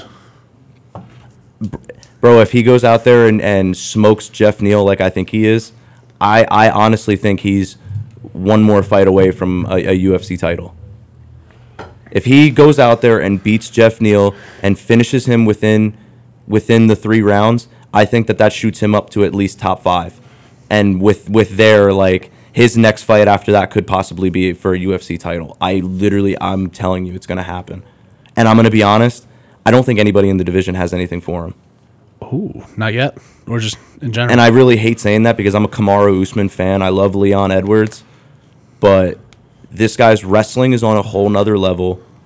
His cardio is through the roof. And his kickboxing is incredible. The guy throws spinning back kicks. He's got very, very, very, very accurate leg kicks. Question mark kicks, spinning head kicks. Like, this guy's got it all. He's got very good striking. His clinch game is insane. Elbows, tight and hard knees to the gut. The only thing that's going to stop him is his own confidence. I watched a documentary last night with my girl, and, like, bro, he says that he's part of his nickname is the Nomad, which is basically another word for, like, a traveler. Yeah, I know. You know what I mean? Doesn't have his home, all that stuff. So, like, he calls himself one of the ancient nomads, and, like, they're warlike people, and they go out there and they have to survive and all this other stuff. And I'm like, I think of Khamzat Chimaev. I literally think of the same person. And I've been talking about Shavkat Rakhmonov for probably 6 months now. Like, this guy is legit. He is so good. And it just sucks because he hasn't had a chance to go out there and actually, like, fight somebody high caliber. I mean, his last fight was Neil Magny, and he went out there and subbed Neil Magny in, like, 3. And it wasn't even, like, close within the first 3 rounds. 3 rounds or 3 minutes? Within the first 3 rounds. Oh, okay. Like, but it wasn't even close. This is only going to be a 3-round bout. But it wasn't even close. You know what I mean? And Jeff Neal is a really good fighter. I think that with the pressure that Shavkat's going to bring, I think he's going to be fighting off his back foot the whole time, which, again, sucks because Jeff Neal, I don't think he can really fight off the back foot. No. And I think this could be a round 1 TKO. I think this could be performance of the night, fight of the night, or not fight of the night, but performance of the night. And I do believe that he's 16-0 with 16 finishes. He's got 100% bonus rate. Yeah, no, that's insane. He has never been to a decision. Never. In 16 fights. I don't know how many of that is UFC. I think 4 of them are UFC. But here's the thing, like, this guy was a champion in the other promotion that he was in, and, like, he did the same thing that he's doing to the guys in the UFC. Yeah. Like, it's not close. His average fight time is 6:30. And you know what? If I was a betting man, which I'm not, I would take the under on this fight being finished before 6:30. Yeah. Because I would say under 2 rounds. Under the first minute in the second round. because he's just going to dominate. Jeff Neal cannot compete with him. I don't know. Jeff Neal's a good fighter. Like, Jeff Neal's a good fighter. He's a very good fighter. But He's in the top 10 of the UFC and one of the hardest weights. He cannot compete with Shavkat. Shavkat. I don't think so either. And the crazy part is like this guy, he doesn't look very strong. He's just he's a big and thick individual. Like that's the thing about these Russian guys is they're just thick, strong human beings. Like they don't lift weights. They work. And like that's the difference. And I keep trying to explain it to people. Everybody's talking about lifting weights and doing this, and you know who I compare the Russians to from the United States? Bryce Mitchell. The kid just goes out there and does farm work, bro. Takes care of animals, goes out there, cuts firewood, throws firewood around, throwing hay. Like he does man work, and that's why he's so strong. And it's the same reason with these Russians. Like if you watch their workout videos, nothing has to do with weights. It's like hill sprints, and they have like a modified wooden shoulder press thing that they do for quick reps, and like they throw around heavy rocks and like caveman workouts and stuff. And that's why these guys are so strong, because the stuff that they do, it's not modified for one body part. It's the whole body. It's a whole body workout. Yeah. Squeezing their core. It's cardio involved, like high pace. That's why these guys are so good. They train differently. He's going to absolutely destroy Jeff Neal. It's like I'm convincing you. No, not even that. Just watching the film this morning. Like I said, I called you at 10. I said, all I'm going to do is watch the film and tell you what happens. He's on a different planet than Jeff Neal.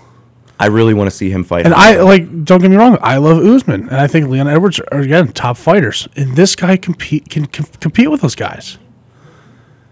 I don't know if I want to say he can beat Usman, because Usman, I think, is a top 5 pound for pound fighter in the UFC. He got caught by Leon Edwards, and I think next week, I'll say now, I think Usman gets the title back. I hope he doesn't. I really don't. I know a lot of people don't want him to, but I think I want Leon to hold it. He deserves it. Leon, don't get me wrong, Leon does deserve it, and he definitely deserves getting that title. He got him. He finished him. But if you go back to that fight, Usman controlled most of that fight. He let his guard down because it was the last minute of the fight, and Edwards caught him. I don't think that fight goes more than 3 rounds. I think Usman's going to make sure he feels pain. I think that's probably the most realistic option for that fight. But again, I hope Leon goes out there and handles business. He's in his hometown, not his hometown, but he's in his home country. I don't know. I mean, we'll see, and we'll talk about it in a couple weeks. But I mean, that's just my opinion on the fight. Going to this fight, if this somehow gets to round 2, I give props to Jeff Neal. I'm going round 3 sub. I'm going to give Jeff Neal the benefit of the doubt because he is a good fighter. But I think the previous experience in other organizations with championship fights and the way that this guy is mentally, I mean, he's one of the best prospects in the welterweight division, 100%. And I think that sucks because Chael Sonnen was talking about it yesterday. If you post a video about Shavkat Rakhmonov and it's not a highlight video, are you going to click it? And the majority of the answer is no. But the guy doesn't speak English. And he doesn't promote fights, which sucks because he's literally championship material. It's just he doesn't have that following behind him just yet because he doesn't speak English and he can't hype up fights. But that's the guy. If he had a Khamzat Chimaev personality, they would give him a title fight right now. That's how good he is. He's worth it. And I think with a round 1 TKO, that is my prediction. With a round 1 TKO, it's realistic. He's gonna look at them after the Usman-Edwards fight and say, I'm facing one of those two. Yeah, I hope so. It doesn't even have to be the champion fight. It could be whoever loses, let me face them. And prove his worth. Because right now I think those are the 2 best guys in the welterweight division. Obviously. Some other news that I want to bring up. I know we said we were going to talk John Jones, but we don't really need to. I mean, we already know what's going to happen with that fight. I mean, we already talked about it on... We did. Although, the odds have gone down in favor of John Jones for Cyril Gane. He's the favorite now, right? Cyril Gane? Well, John Jones is still the favorite, minus 155. But when we talked Monday, it was at minus 205. Okay. So Cyril Gane's getting more respect, which I do have to agree. I won't be surprised if Cyril Gane wins this. I really won't. I Me think neither. He's a very good fighter. This could, I don't want to say this could go decision, just because we all know what John Jones can do. But at the same time, Cyril Gane has a chin, and he could, I wouldn't say dominate on the ground, but he can control the game on the ground, control the match on the ground. I don't think so. I think it's completely two different sides of the fight. I think John Jones is maybe not the better striker. I think he's the more precise striker, but he might not have the same qualities that Cyril Gane has. He throws bigger blows than Cyril Gane. I feel that when it comes to the ground, it's like not even close. It's literally like an amateur wrestler fighting or wrestling an experienced wrestler. Cyril Gane's always loss was Francis Ngannou, right? Yeah, I think so. Yeah. Does it say it's only his one loss? He only has one loss. Yeah, so yeah, it's against Ngannou. But like the wrestling is completely different. Like Ngannou out-wrestled him in every position, held him down on the ground. Imagine what John Jones can do. That's like the thing. Yeah, that but people, he's also been working on his wrestling since that match. Francis Ngannou is not a wrestler, and I don't care how long. You need like years of experience to understand like the little things about wrestling, knowing where to put your hips and knowing what to control. You know what I mean? Like the feel of somebody trying to get up and knowing when they're gonna maybe go back to the ground or whatever. Like it's a feel thing. Yeah. Francis Ngannou doesn't have that feel yet. He might know how to do a double leg and high crotch, an outside single or whatever, but like you don't know how to control somebody's hips like John Jones does, who's like, I think he's a 2-time national champ, whatever. Like he's a very decorated wrestler and collegiately and high school wise, and like the guy is a beast. When he hits the ground, I think that it's completely game over for Cyril Gane. I think he's either going to get subbed or he's going to get beat up to death. On the feet, though, it's close. Yeah. It's close. That's why I like the odds right now. It's close. And I guess what I meant was the grappling. He could hold his own in the grappling too. It's a toss-up, bro. We'll see how much grappling he did this camp, because that'll really determine everything. Yeah. But I mean, because for a fact, Cyril Gane has worked on his wrestling. Is it going to be up to the par with John Jones? Probably not. But again, if you can survive and control. The way that he knocked out Tai Tuivasa makes me nervous because of his lateral movement. Bro, he's so fast. Mm-hmm. And like I said, John Jones, I don't think John Jones has faced a fighter that's as laterally quick as him. No. 100% he hasn't. Dominic Reyes is probably the closest option, but Dominic Reyes was more in and out fakes than left and right. Like Cyril Gane is really quick and he has a bounce to him, and John Jones hasn't fought anybody with like a bounce, if that makes sense. Yeah. No, I know what you like a Muay Thai style. He's got like if Cyril Gane is putting John Jones on his back foot. Nah. That's scary. Nah, John Jones will control center. It'll be more Cyril Gane fighting from the cage. You know what I mean? Lateral movement from the cage as John Jones controls center. But if it gets to the point where Cyril Gane's in the center controlling that, and he's saying, John Jones, where are you going? The problem is going to be when John Jones closes the distance, because when it gets closed, John Jones has the reach. Yeah, they're both. Look at his arm reach. Oh yeah, I know. 86 inches. 84.5. Like, that's just ridiculous in itself. The guy has extremely long length. And his legs. Cyril Gane can compete with that because he's not 84 inches of reach, but he still has 81, 82. I like it that you're giving him the benefit of the doubt, because I'm not. But I think it's just because I'm biased with John Jones, because I've seen him fight forever and he's literally the GOAT. But who have I seen more recently? I've seen Cyril Gane, and I've seen what he's done to these fighters in the division. I haven't seen John Jones fight in a while. I mean, we don't know, because ring rust is also a thing. The other thing, and I posted it on my Instagram yesterday, but somebody asked John Jones, how does it feel to come back after a long layoff or whatever, and then he made a joke like, there's going to be fans, like recent fans in the UFC that have never seen John Jones fight, and he was like, how does that make you feel? And he was like, they should go do their research.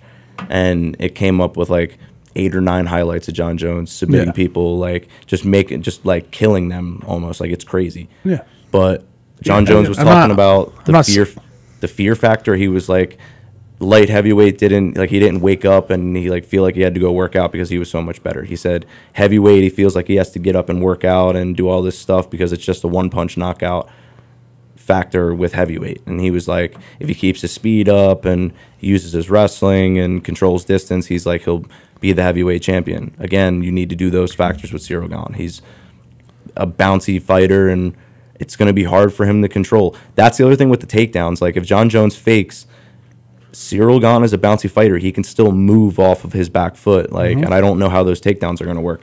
For me, I personally think it's going to be like a clinch takedown where he gets him up against the fence, digs for an underhook, grabs low single, sits him to his butt, and then now we're in full mount. I think this goes championship rounds. I really do. Part of me says it does. I don't think it goes within 3, though. I don't think it goes decision, though. I think this fight will be finished in the 4th or 5th round. How, though? I don't know. It's experience. The other thing, Cyril Gahn was gassed out after fighting Francis Ngannou. Like, that 5th round, he looked bad. I think it'll go 5th round submission for John Jones. This is realistically what I can see. A 5th round submission by John Jones, just tiring out Gahn all day, and then gets him on the ground finally in the 5th round, takes him down, gets him. Or Cyril Gahn catches him. I'm leaning towards John Jones. I think it's within 3. I think it's either a TKO or it's safer to go John Jones because we know what we've seen. With Cyril Gahn, we haven't seen that ability to him yet. But would I be surprised? No. Because Cyril Gahn can be that guy. Outside of John Jones, I just want to say this because we only got a couple of minutes left. But that's fair. Darren Till is officially removed from the UFC roster. I saw that. Yeah. And then I think one of Khabib's teammates got removed too. I don't know how to say his name, but I know one of his teammates got removed too. Those are the 2 most recent fighters that they've been removed. Fair enough. Are you looking at it now? No, I'm not. Let me see. Oh. No, I don't know the guy's name. I don't know the guy's name either. But yeah, Darren Till is off the roster, so that's kind of a bummer. Sorry, I just saw a funny meme. It's okay. Man, I'm so hyped for this card. You know what? For the Searles listening, we're gonna have to watch this on Saturday night. I'll be in Atlantic City, so I know we will be watching it on 86 inches of pure gold. Nice. Oh yeah, I can't wait. That's all we have for this. Wow, my mind just went blank right there. Nothing, Cody? Nothing? No, I mean, everything got hit on the nail, bro. Like, it's going to be a good card. And then, like I said, next week, Usman and Edwards. We got college wrestling coming up on Friday, too. Hype for that. Big Tens. EIWAs are this Saturday. Yep. So those are in Philly. It's gonna be a great weekend for like you said. March is a sports month. Yeah. We're gonna take a short little break. When we come back, Jason Eberhardt has another edition for his NBA Power Rankings. This is the Lettermen here on 90.7 WCLH. Keep it locked.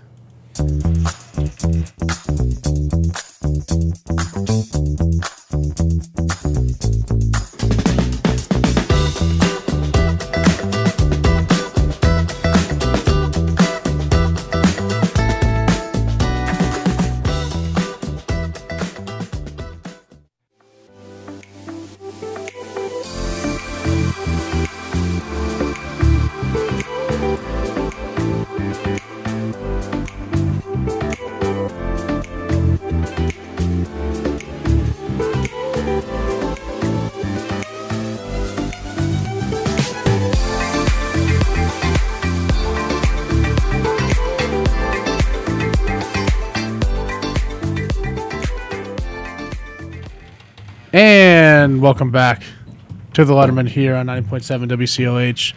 We're now joined with Mr. Eberhardt. Well, I get no intro today? Oh. Who's going to win? The Celtics. Because there's no other reason why. The Celtics are the balls. Do you smell what the Zach is cooking? Yes. How we doing, boys? How we doing? What's up, Wilkes Barrett? What's good? We're here for another staple of the Lettermen. Jason's Power Rankings. Woo! Can't wait, man. I'm stepping on the headphones. Stepping on the headphones. Stepping on the headphones that he just used. So happens to shoot. Unbelievable. There we go. All right, just want to wrap him up. Go ahead, Jay. So I do want to point out before you begin that Mr. Jason Eberhardt, before the show, was telling me that 8 through 26 Basically, if you look at like, basically the same. yeah. Go ahead. That's fair. explain it. No, that is fair. I can't like. So that's not a I terrible got take, to honestly. about, I don't know, because some of like my 8, 9, you guys will see, they're pretty far above 500. But then when you start getting to like, I would say like my number 7 team, and then like my 10 through 15, and then you could even go, if I wanted to go past this, if we did a whole 30 power rankings, basically anyone besides like the Hornets, Pistons, Rockets, and Spurs, like they could make a real argument to be in the top 15. Yeah. And I think that's a good point, Marta. I don't know how you feel, but I think that's actually a really good point. No, because I completely agree. Because who just said your 4 teams are that don't really have an argument for the top 15? Like Pistons, Yeah. Hornets, Yeah. Rockets, and Yeah. Spurs. Yeah. I say really anyone besides that, like they're in contention for a playing spot. Every other team besides that. I mean that's fair, yeah. I like how you didn't put the Magic in there because Yeah, the Magic definitely deserve to be there. I think they make the play. You know who my argument was that kind of doesn't deserve to be there? And I think these are 2 teams that are probably should be seen in that light, but I just don't. I was going to say the Lakers and the Hawks. But they kind of have to be there because the Hawks are definitely in a play-in spot right now, and the Lakers are definitely fighting. Yeah. But I would say with the LeBron Lakers. being injured, That's why I say the Lakers are kind of, you kind of can drop them into that bottom tier because LeBron's not going to be there for a bit. Well, that's a very interesting point because I have the Lakers at 15. Well, LeBron's not there, so. They looked competitive for stretches last night against the Grizzlies. I'll give them that. There's only so much you can do when AD you're on had like LeBron, a 20 and 20 game. I know this. LeBron There's only so being much you can do out. without LeBron. I know. I agree. Like, it sucks to put it that way, but that's the reality of where they are right now. There's only so much you can do without LeBron. And it sucks to put it that way. But it's the reality that they're living with right now. I don't hate that you put the Lakers there, but they don't have LeBron. Yeah. So They were playing well before. They were playing well. They won 3 straight, I think. Mm-hmm. Before they actually decided, like, hey, we're going to be a basketball team. We're going to not worry about LeBron getting a record. And then LeBron got hurt during the comeback against the Mavs. And then now the season's just... I feel like this is just like the 2020 season again. Or the 2019 season where LeBron tried to, get them back in. And then it does feel like 2019 all over again. And then he got hurt, and now they're just going to let him sit. It does have a 2019 feel to it all over. Because there's only, 6 weeks left of the regular season? It's not a lot. Something like that? I mean, most teams have less than 20 games left. Yeah. So, I mean, the Lakers do have the easiest strength of schedule. Really? They're like top 3 easiest strength of schedule. So they could still make a push, and then LeBron plays in April. But LeBron might not play in March. And if LeBron does not play in March, I just don't see this team making it or competing for the play-in by the time LeBron does come back. Yeah. If he does come back. So where are they at on right now? How many games are they out of the play-in? They're 1 game. 1 game. It's very possible. They can still make it. Yeah. And they can still who are those compete. teams above them? The Pelicans, who have been just terrible great. since January. The Jazz, who I think are eventually going to start falling off. They kind of have been, but the Timberwolves, we don't know what's going on with them. The Mavs, they still aren't clicking with Kyrie and they'll figure it out. I'm not going to bet the Mavs to fall out. I don't think they will just because they have Luka. The Lakers, if we can get some real AD out here, I mean, with that lineup, it kind of was that trade deadline really did help them build to be able to have something without LeBron. I mean, you look at how the Pelicans have been playing; they could leapfrog the Pelicans. I could see that. Yeah, I can too. And then LeBron comes back. You don't want to see that team in the play-in. You don't want to see this team in the playoffs. You don't. But I mean, right now at this moment, we kind of just can't put them there. That was my only critique. That's fair. Yeah. But continue. To 14, I do have the Hawks. I do not trust this team come playoff time. There's been a lot of reports recently that the chemistry between Trae Young and his other teammates has not been good at all. I wouldn't blame them. I mean, I couldn't blame him. I mean, he was supposed to be brought. He's the face of the franchise, and I have a problem as a player when you can't play one side of the ball as the face of the franchise. You get all this bread, you got to be able to put something up on the other side, and just he doesn't click. He rubs me off. He rubs me off as Martell. You're gonna like this comparison as a Spencer Rattler. I know this is a bad comparison, but he rubs me like that, and I don't like it. I don't know what people have against Spencer Rattler. He's a prick. Watch QB1. We can't say that. I don't think you can. It's not a bad word. I don't know. It's not. No. I mean, Is it? I would. I probably would have done it too. See? All right. I apologize. It's just but 50-50. That's I terrible. apologize, but Now you have a I lot of didn't think editing it to do was- tonight. No, I don't. You have all the editing. That's actually what I'm doing right now. I know. I saw you earlier when you walked in doing some editing. Nah. Where can they listen to the show? They if can they're not listen to this listening show on Spotify when you look up WCLH Lettermen. You actually have to look up WCLH and it will pop up. I promise you. You look up the 3 letters and we're there. 4 letters and we're there. live? Yeah. I found out what WCLH meant the other day. Really? What This does it shocked mean? This shocked Wilkes College listening. listening habits. Yeah. Huh. Yeah. Huh. No clue. Because apparently before we were university, that's what. Yeah, we were Wilkes College. We were Wilkes Oh, College. yeah, we were Wilkes College. We were Wilkes College until the 90s. Yeah.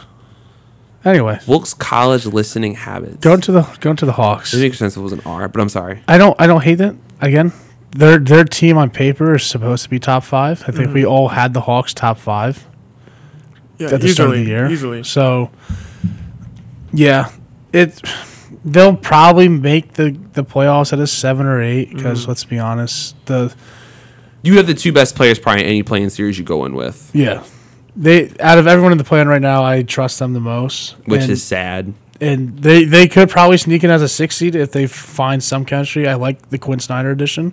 Yeah. And let's be honest, the Nets. So I do have a question. The Nets about going to that, fall off a actually. cliff. and then With some. Quinn Snyder, is he taking over immediately? He should be there. I thought he now. already is there. Yeah, but we'll see what they can do. Could they move up on this list? Probably, but we'll see. Continue. 13. This might be a little low. You guys might consider this a little low. I have the Clippers. I don't. That's low, but I can understand why.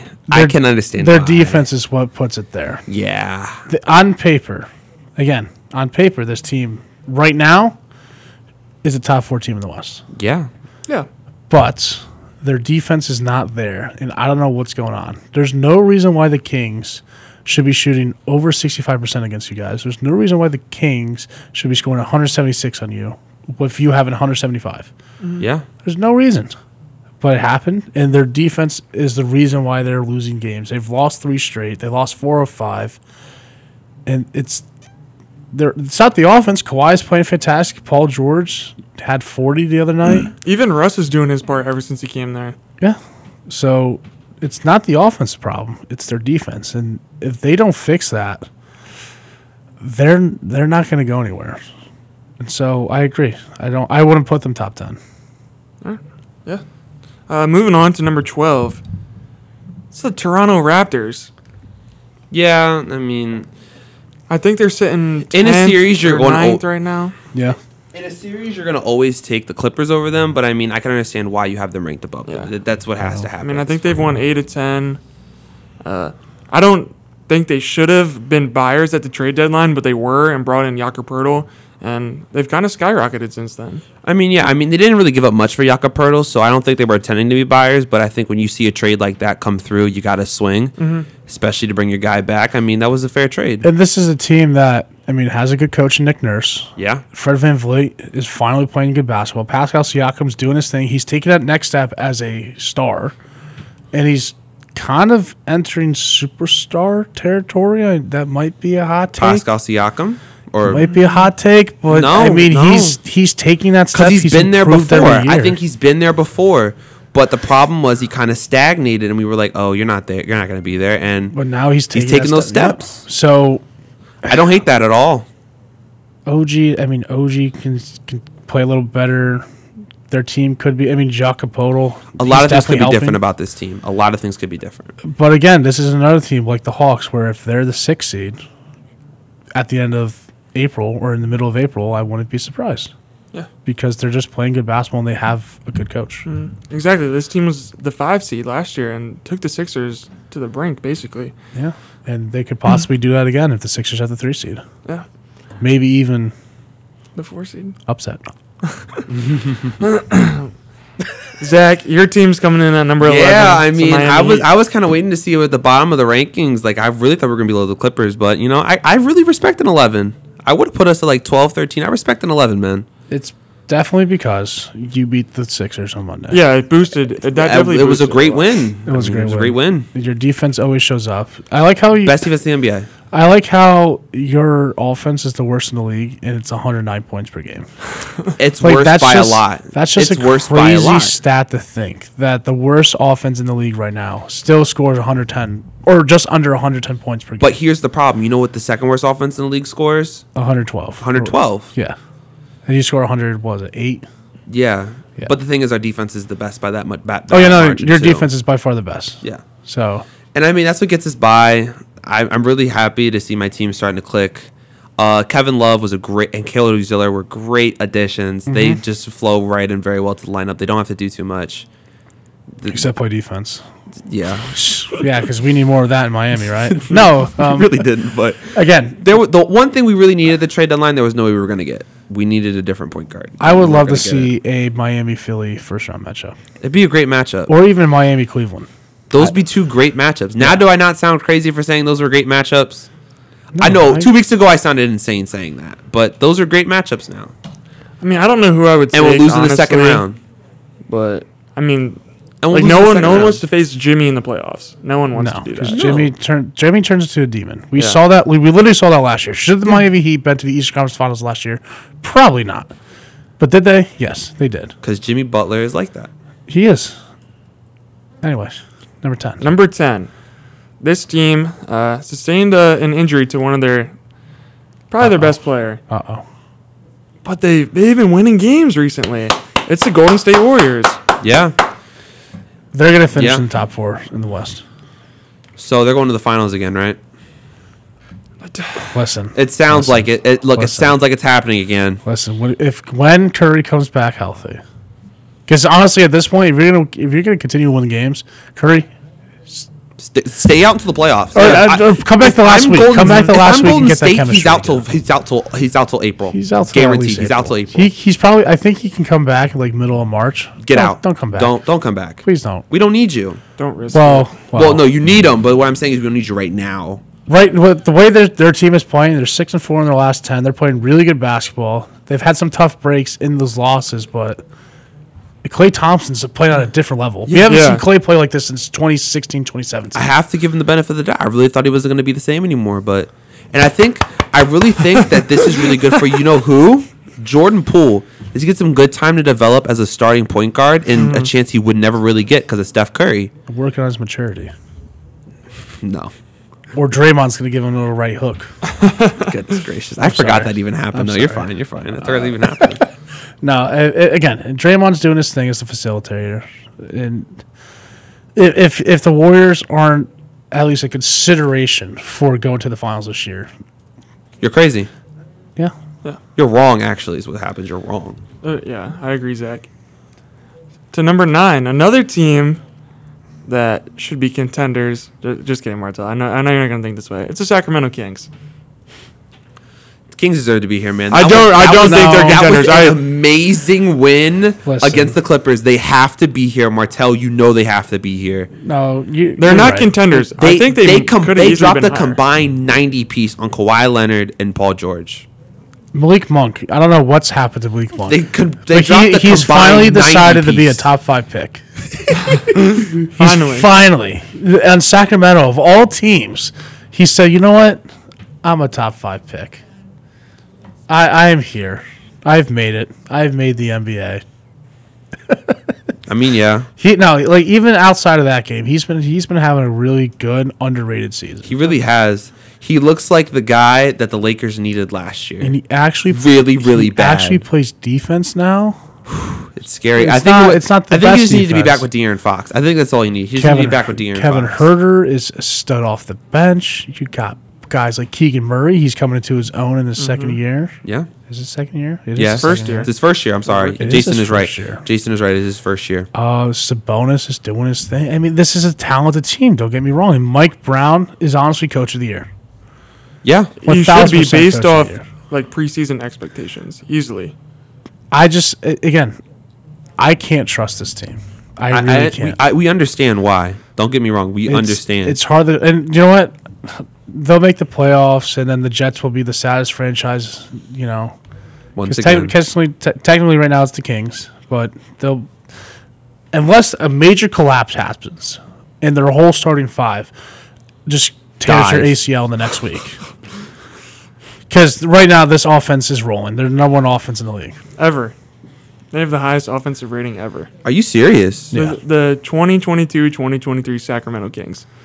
Wow. So could they make noise in the playoffs? Honestly, I can see them making noise just because have how potent their offense is. Mm-hmm. They're going to need the right matchup.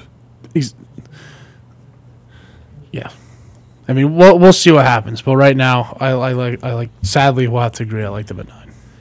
At 8, this team is hot. It's the New York Knicks. He's not even here anymore. Still play it.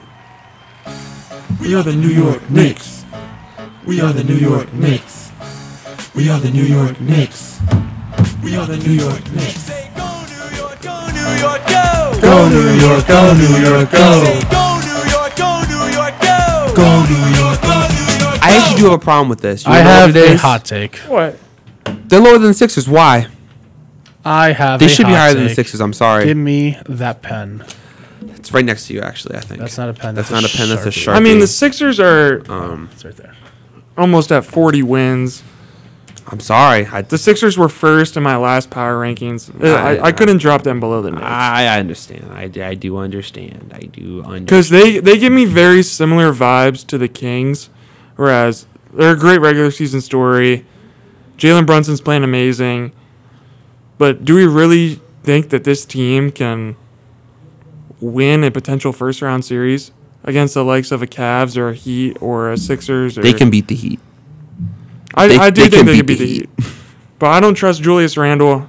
I don't trust R.J. Barrett. I think they still make too many stupid decisions. And that's valid. I can't sit here and say that's not a valid criticism. If But Marty the has Knicks- written one, so if let's the hear Knicks what Marty play says. the 76ers in the first round, Knicks win in 7. Wow. wow. Wow. Yeah, we needed that. Orlando, I think Orlando would come in here and have an aneurysm. He definitely would. And let me tell you something. And then Walter would try It's and not kill that you. they're going to lean on Julius Randle. They're not going to lean on R.J. Barrett. We know who it is. They got a guy named JB. named JB who's been playing some fantastic basketball. He really has. He has come into New York and really taken over as the number one guy there. Mm-hmm. And I don't think either Harden or Maxey can guard Jalen Brunson. No. We saw what Jalen Brunson did in the Not playoffs at all. last year. And I think he has a very similar playoffs. And if he can just get Even better. if he can get a combined 30 from Julius Randle and RJ Barrett, then RJ Barrett is efficient from the 3. And then you got your guys off the bench, Derrick Rose, Emmanuel Quickly. Quentin Grimes has been really good. Mm-hmm. Mitchell Robinson matches up very well with Joel Embiid. I'm telling you, it's not as crazy as I think. And I think a 4-5 matchup of Philly versus New York would bring the house down. The East Coast would actually burn. It would. Yes. It would burn. It would.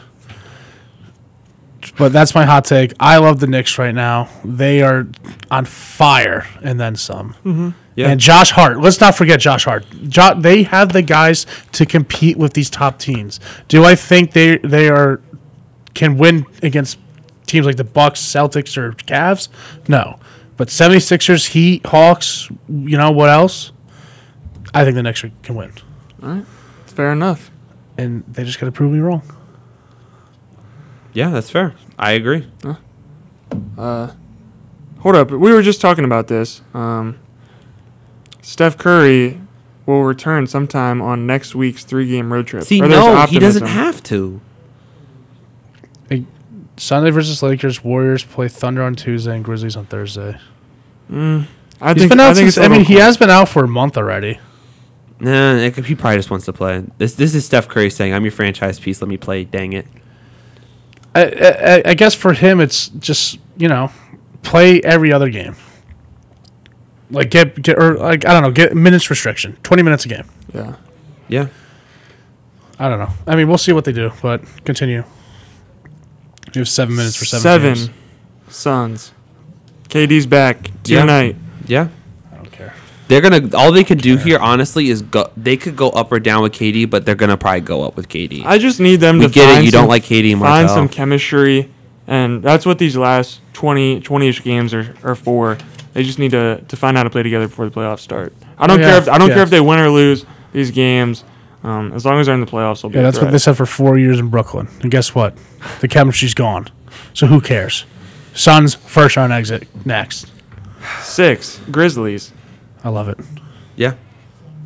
I absolutely love it. The Grizzlies, again, have shown time to time that they are one of the top teams in the West. And you don't have to like the Grizzlies. I hate them. I you can hate them, but guess what? They're still there at number 2. Through all the doubt, through all the haters, through all the West getting better, the Grizzlies are still. Wasn't really hate. Look, let's be honest. It wasn't haters that it's haters they brought on themselves, though. Mm-hmm. That's fine because they want that. They want the smoke. They want the smoke. They want the smoke. And when the Grizzlies are sitting in the second round, competing, fighting against the Nuggets, against the Warriors, against the Clippers, against the Mavericks, that's fine. They'll compete. That's fair. Because they got that guy, Ja.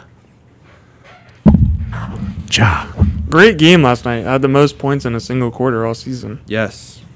We're like 27. On to 5. The Grizzlies just lost to this team. That's why I couldn't have them ahead of them.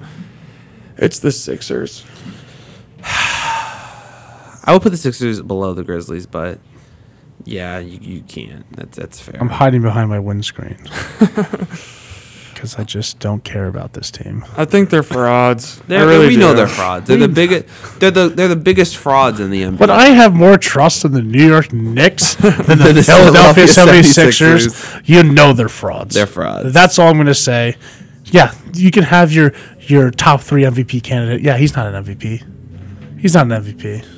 Can we have after your power rankings, we'll have a real conversation about who should win the MVP. We already know the answer. Jokic. Yeah. Tatum. Should be a 3-peat. No. Why not? He's been terrible recently. I'm sorry. Yeah, Tatum's not look great. It's probably going to end up being a 3-peat if it's going like this. Ja Morant. 3-peat. 39-point triple-double. I'm not giving it to Ja Morant, bro. Although Jokic did just reach 100 triple-doubles yesterday. Yeah, I'm not giving. I think he's going to break the record for most all time. I can see it. Didn't He's he only isn't he 98 the fastest behind player in the NBA to 100 triple-doubles? Yeah. He did it way before Westbrook, because Westbrook took like a decade to do it. Yeah. But Westbrook also started in triple-doubles when KD left. Yeah. Anyway. Number 4 is Cleveland. I love it. Yeah. I absolutely love it. Deservative. Again, this team, they could make noise.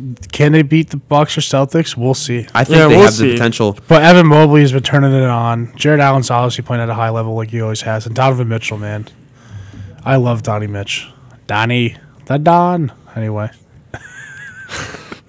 That's a big game tonight. I think this is a real litmus test in Boston tonight. Ooh. Yeah. So I think that's my game of the night tonight. So. And that's your number. Boston is not my number 3. Oh. It is Denver. Whoa. Come on. That's the bias right there. Not a fan. I don't think it. That's I don't the think bias. it is. Not a fan of that. That's the bias. What have the Celtics? Why have the Nuggets deserved to be over the Celtics? Why do you have to have something I don't know? Because they have the MVP. Yeah. Okay. All right. That's fair enough. That's fair enough. I mean, it was. Good job. We got something. It was very, very close, and I think these top 3 teams have easily all season long. They've been the most consistent and best teams in the NBA. Yeah, I think it's a top 3 class of elite, and then it's like there's a drop off. It's top 4. Who's the 4th? Memphis. Get out. I guess 1, 2, 3 are interchangeable because they all have 44 wins. Yeah. Nuggets have 2 more losses, but that's just because they played 2 more games. I remember listening to watching this TikTok a week ago, and I don't mean to get off because we already kind of know what the top 2 are. Yeah, no. They tried to put the Sixers up there with them as a sneaky team because of some historical metric, and I'm like, no, bro. I don't care about metrics. I don't care about these historical stats when it comes to the Philadelphia. They could go 78-4. And I still wouldn't trust them to go past the second round.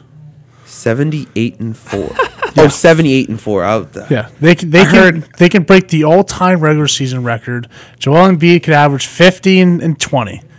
But when it comes to the playoffs, I don't trust them. I don't know why I heard it 70-8-4. I don't know why I heard it like that. I don't know. I didn't say dash. I mean, while we're on the topic of Embiid, I want to give him a little bit of credit. Because the Sixers' game plan is just force feed him the ball for 48 minutes, and he has to carry this team so far every single game. If he was not on this team, they would be horrible. Oh, they'd be god-awful. They would be one of the worst teams in the NBA. I'm sorry. With hands down. They should have chose Ben Simmons. Speaking of Ben, he's not even in the lineup anymore. I hope you know that. Bro, we all know Chandler Parsons, one of the biggest bag stealers ever in the NBA. He said today, Ben Simmons will only earn minimum contracts for the rest of his time in the NBA. Yeah. Well, if he even plays next year, because he's gonna get cut after this season. I don't know why we don't just cut him now. Can you have the money to cut him? I don't care. Just cut him. Well, yeah. If he's not going to play, he's going to sit $30 million on the bench. You might as well just put him out. Put him out of his misery. Take him out back. Okay. Well. Look at the flowers, Benny. Look at the flowers. No. They're so beautiful. The sunsets. I think it was a sunset. I don't know. It was a sunset. It was a personally, sunset. I've never watched the movie. I got to be honest. You didn't read the book? What's a book? I know about Audible.com. I'm kidding. I'm not. We wish you were sponsored. Don't do that. We wish we were sponsored. That would be like a really. Let me tell you about my free Audible. Anyway, if one is on Milwaukee right now, I don't know. Two's Boston, one's Milwaukee. Can the Bucks please lose a game? Can they please lose a game? They're making me mad. You know what's I have a hot take. The Magic are beating them tonight. What? Listen, I keep want that it. burning. I keep that burning. I want it.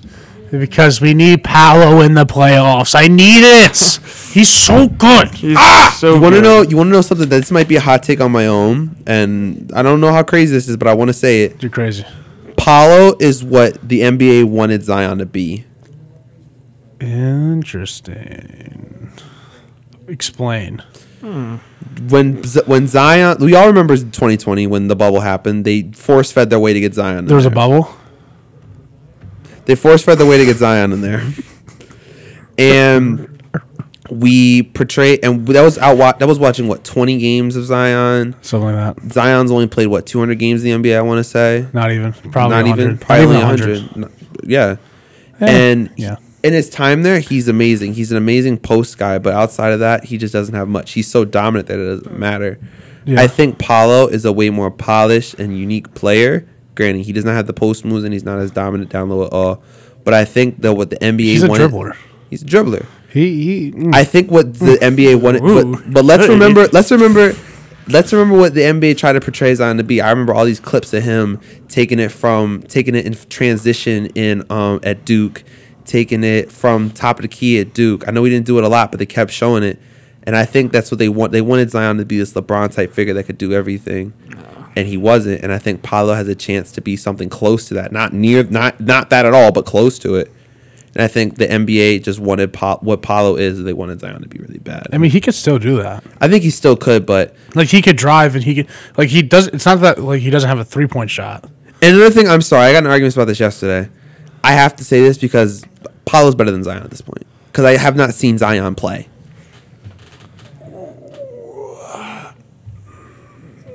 Yeah, that's the fire. That's the fire. I don't know if I can agree with that. And these are some of my favorite players in the NBA because they're both Duke boys, right? But I mean, the Pelicans were like the 2 seed with Zion playing, I know. Now they're He about was to- an all-star starter. I'm sorry, but your best ability is your availability, and he's played what, a full season out of 4 years in the NBA, 3 years in the NBA. I'm sorry. 4 years, yeah. I mean, that answer could get, or that question could get answered soon. Yeah. But for now, Like, let's say this: you picking a team? Who you picking today? I'm picking Paulo. That's all we have for now. When we come back Friday, we got some college wrestling to talk about. We got some college basketball matchups of the week, the last regular season before the tournament. Saturday, baby, God. Saturday. And then we got a full hour NHL. Can't wait. Our Blues better. Lettermen. Oh, come on, baby blue. 90.7 WCLH. Keep it locked.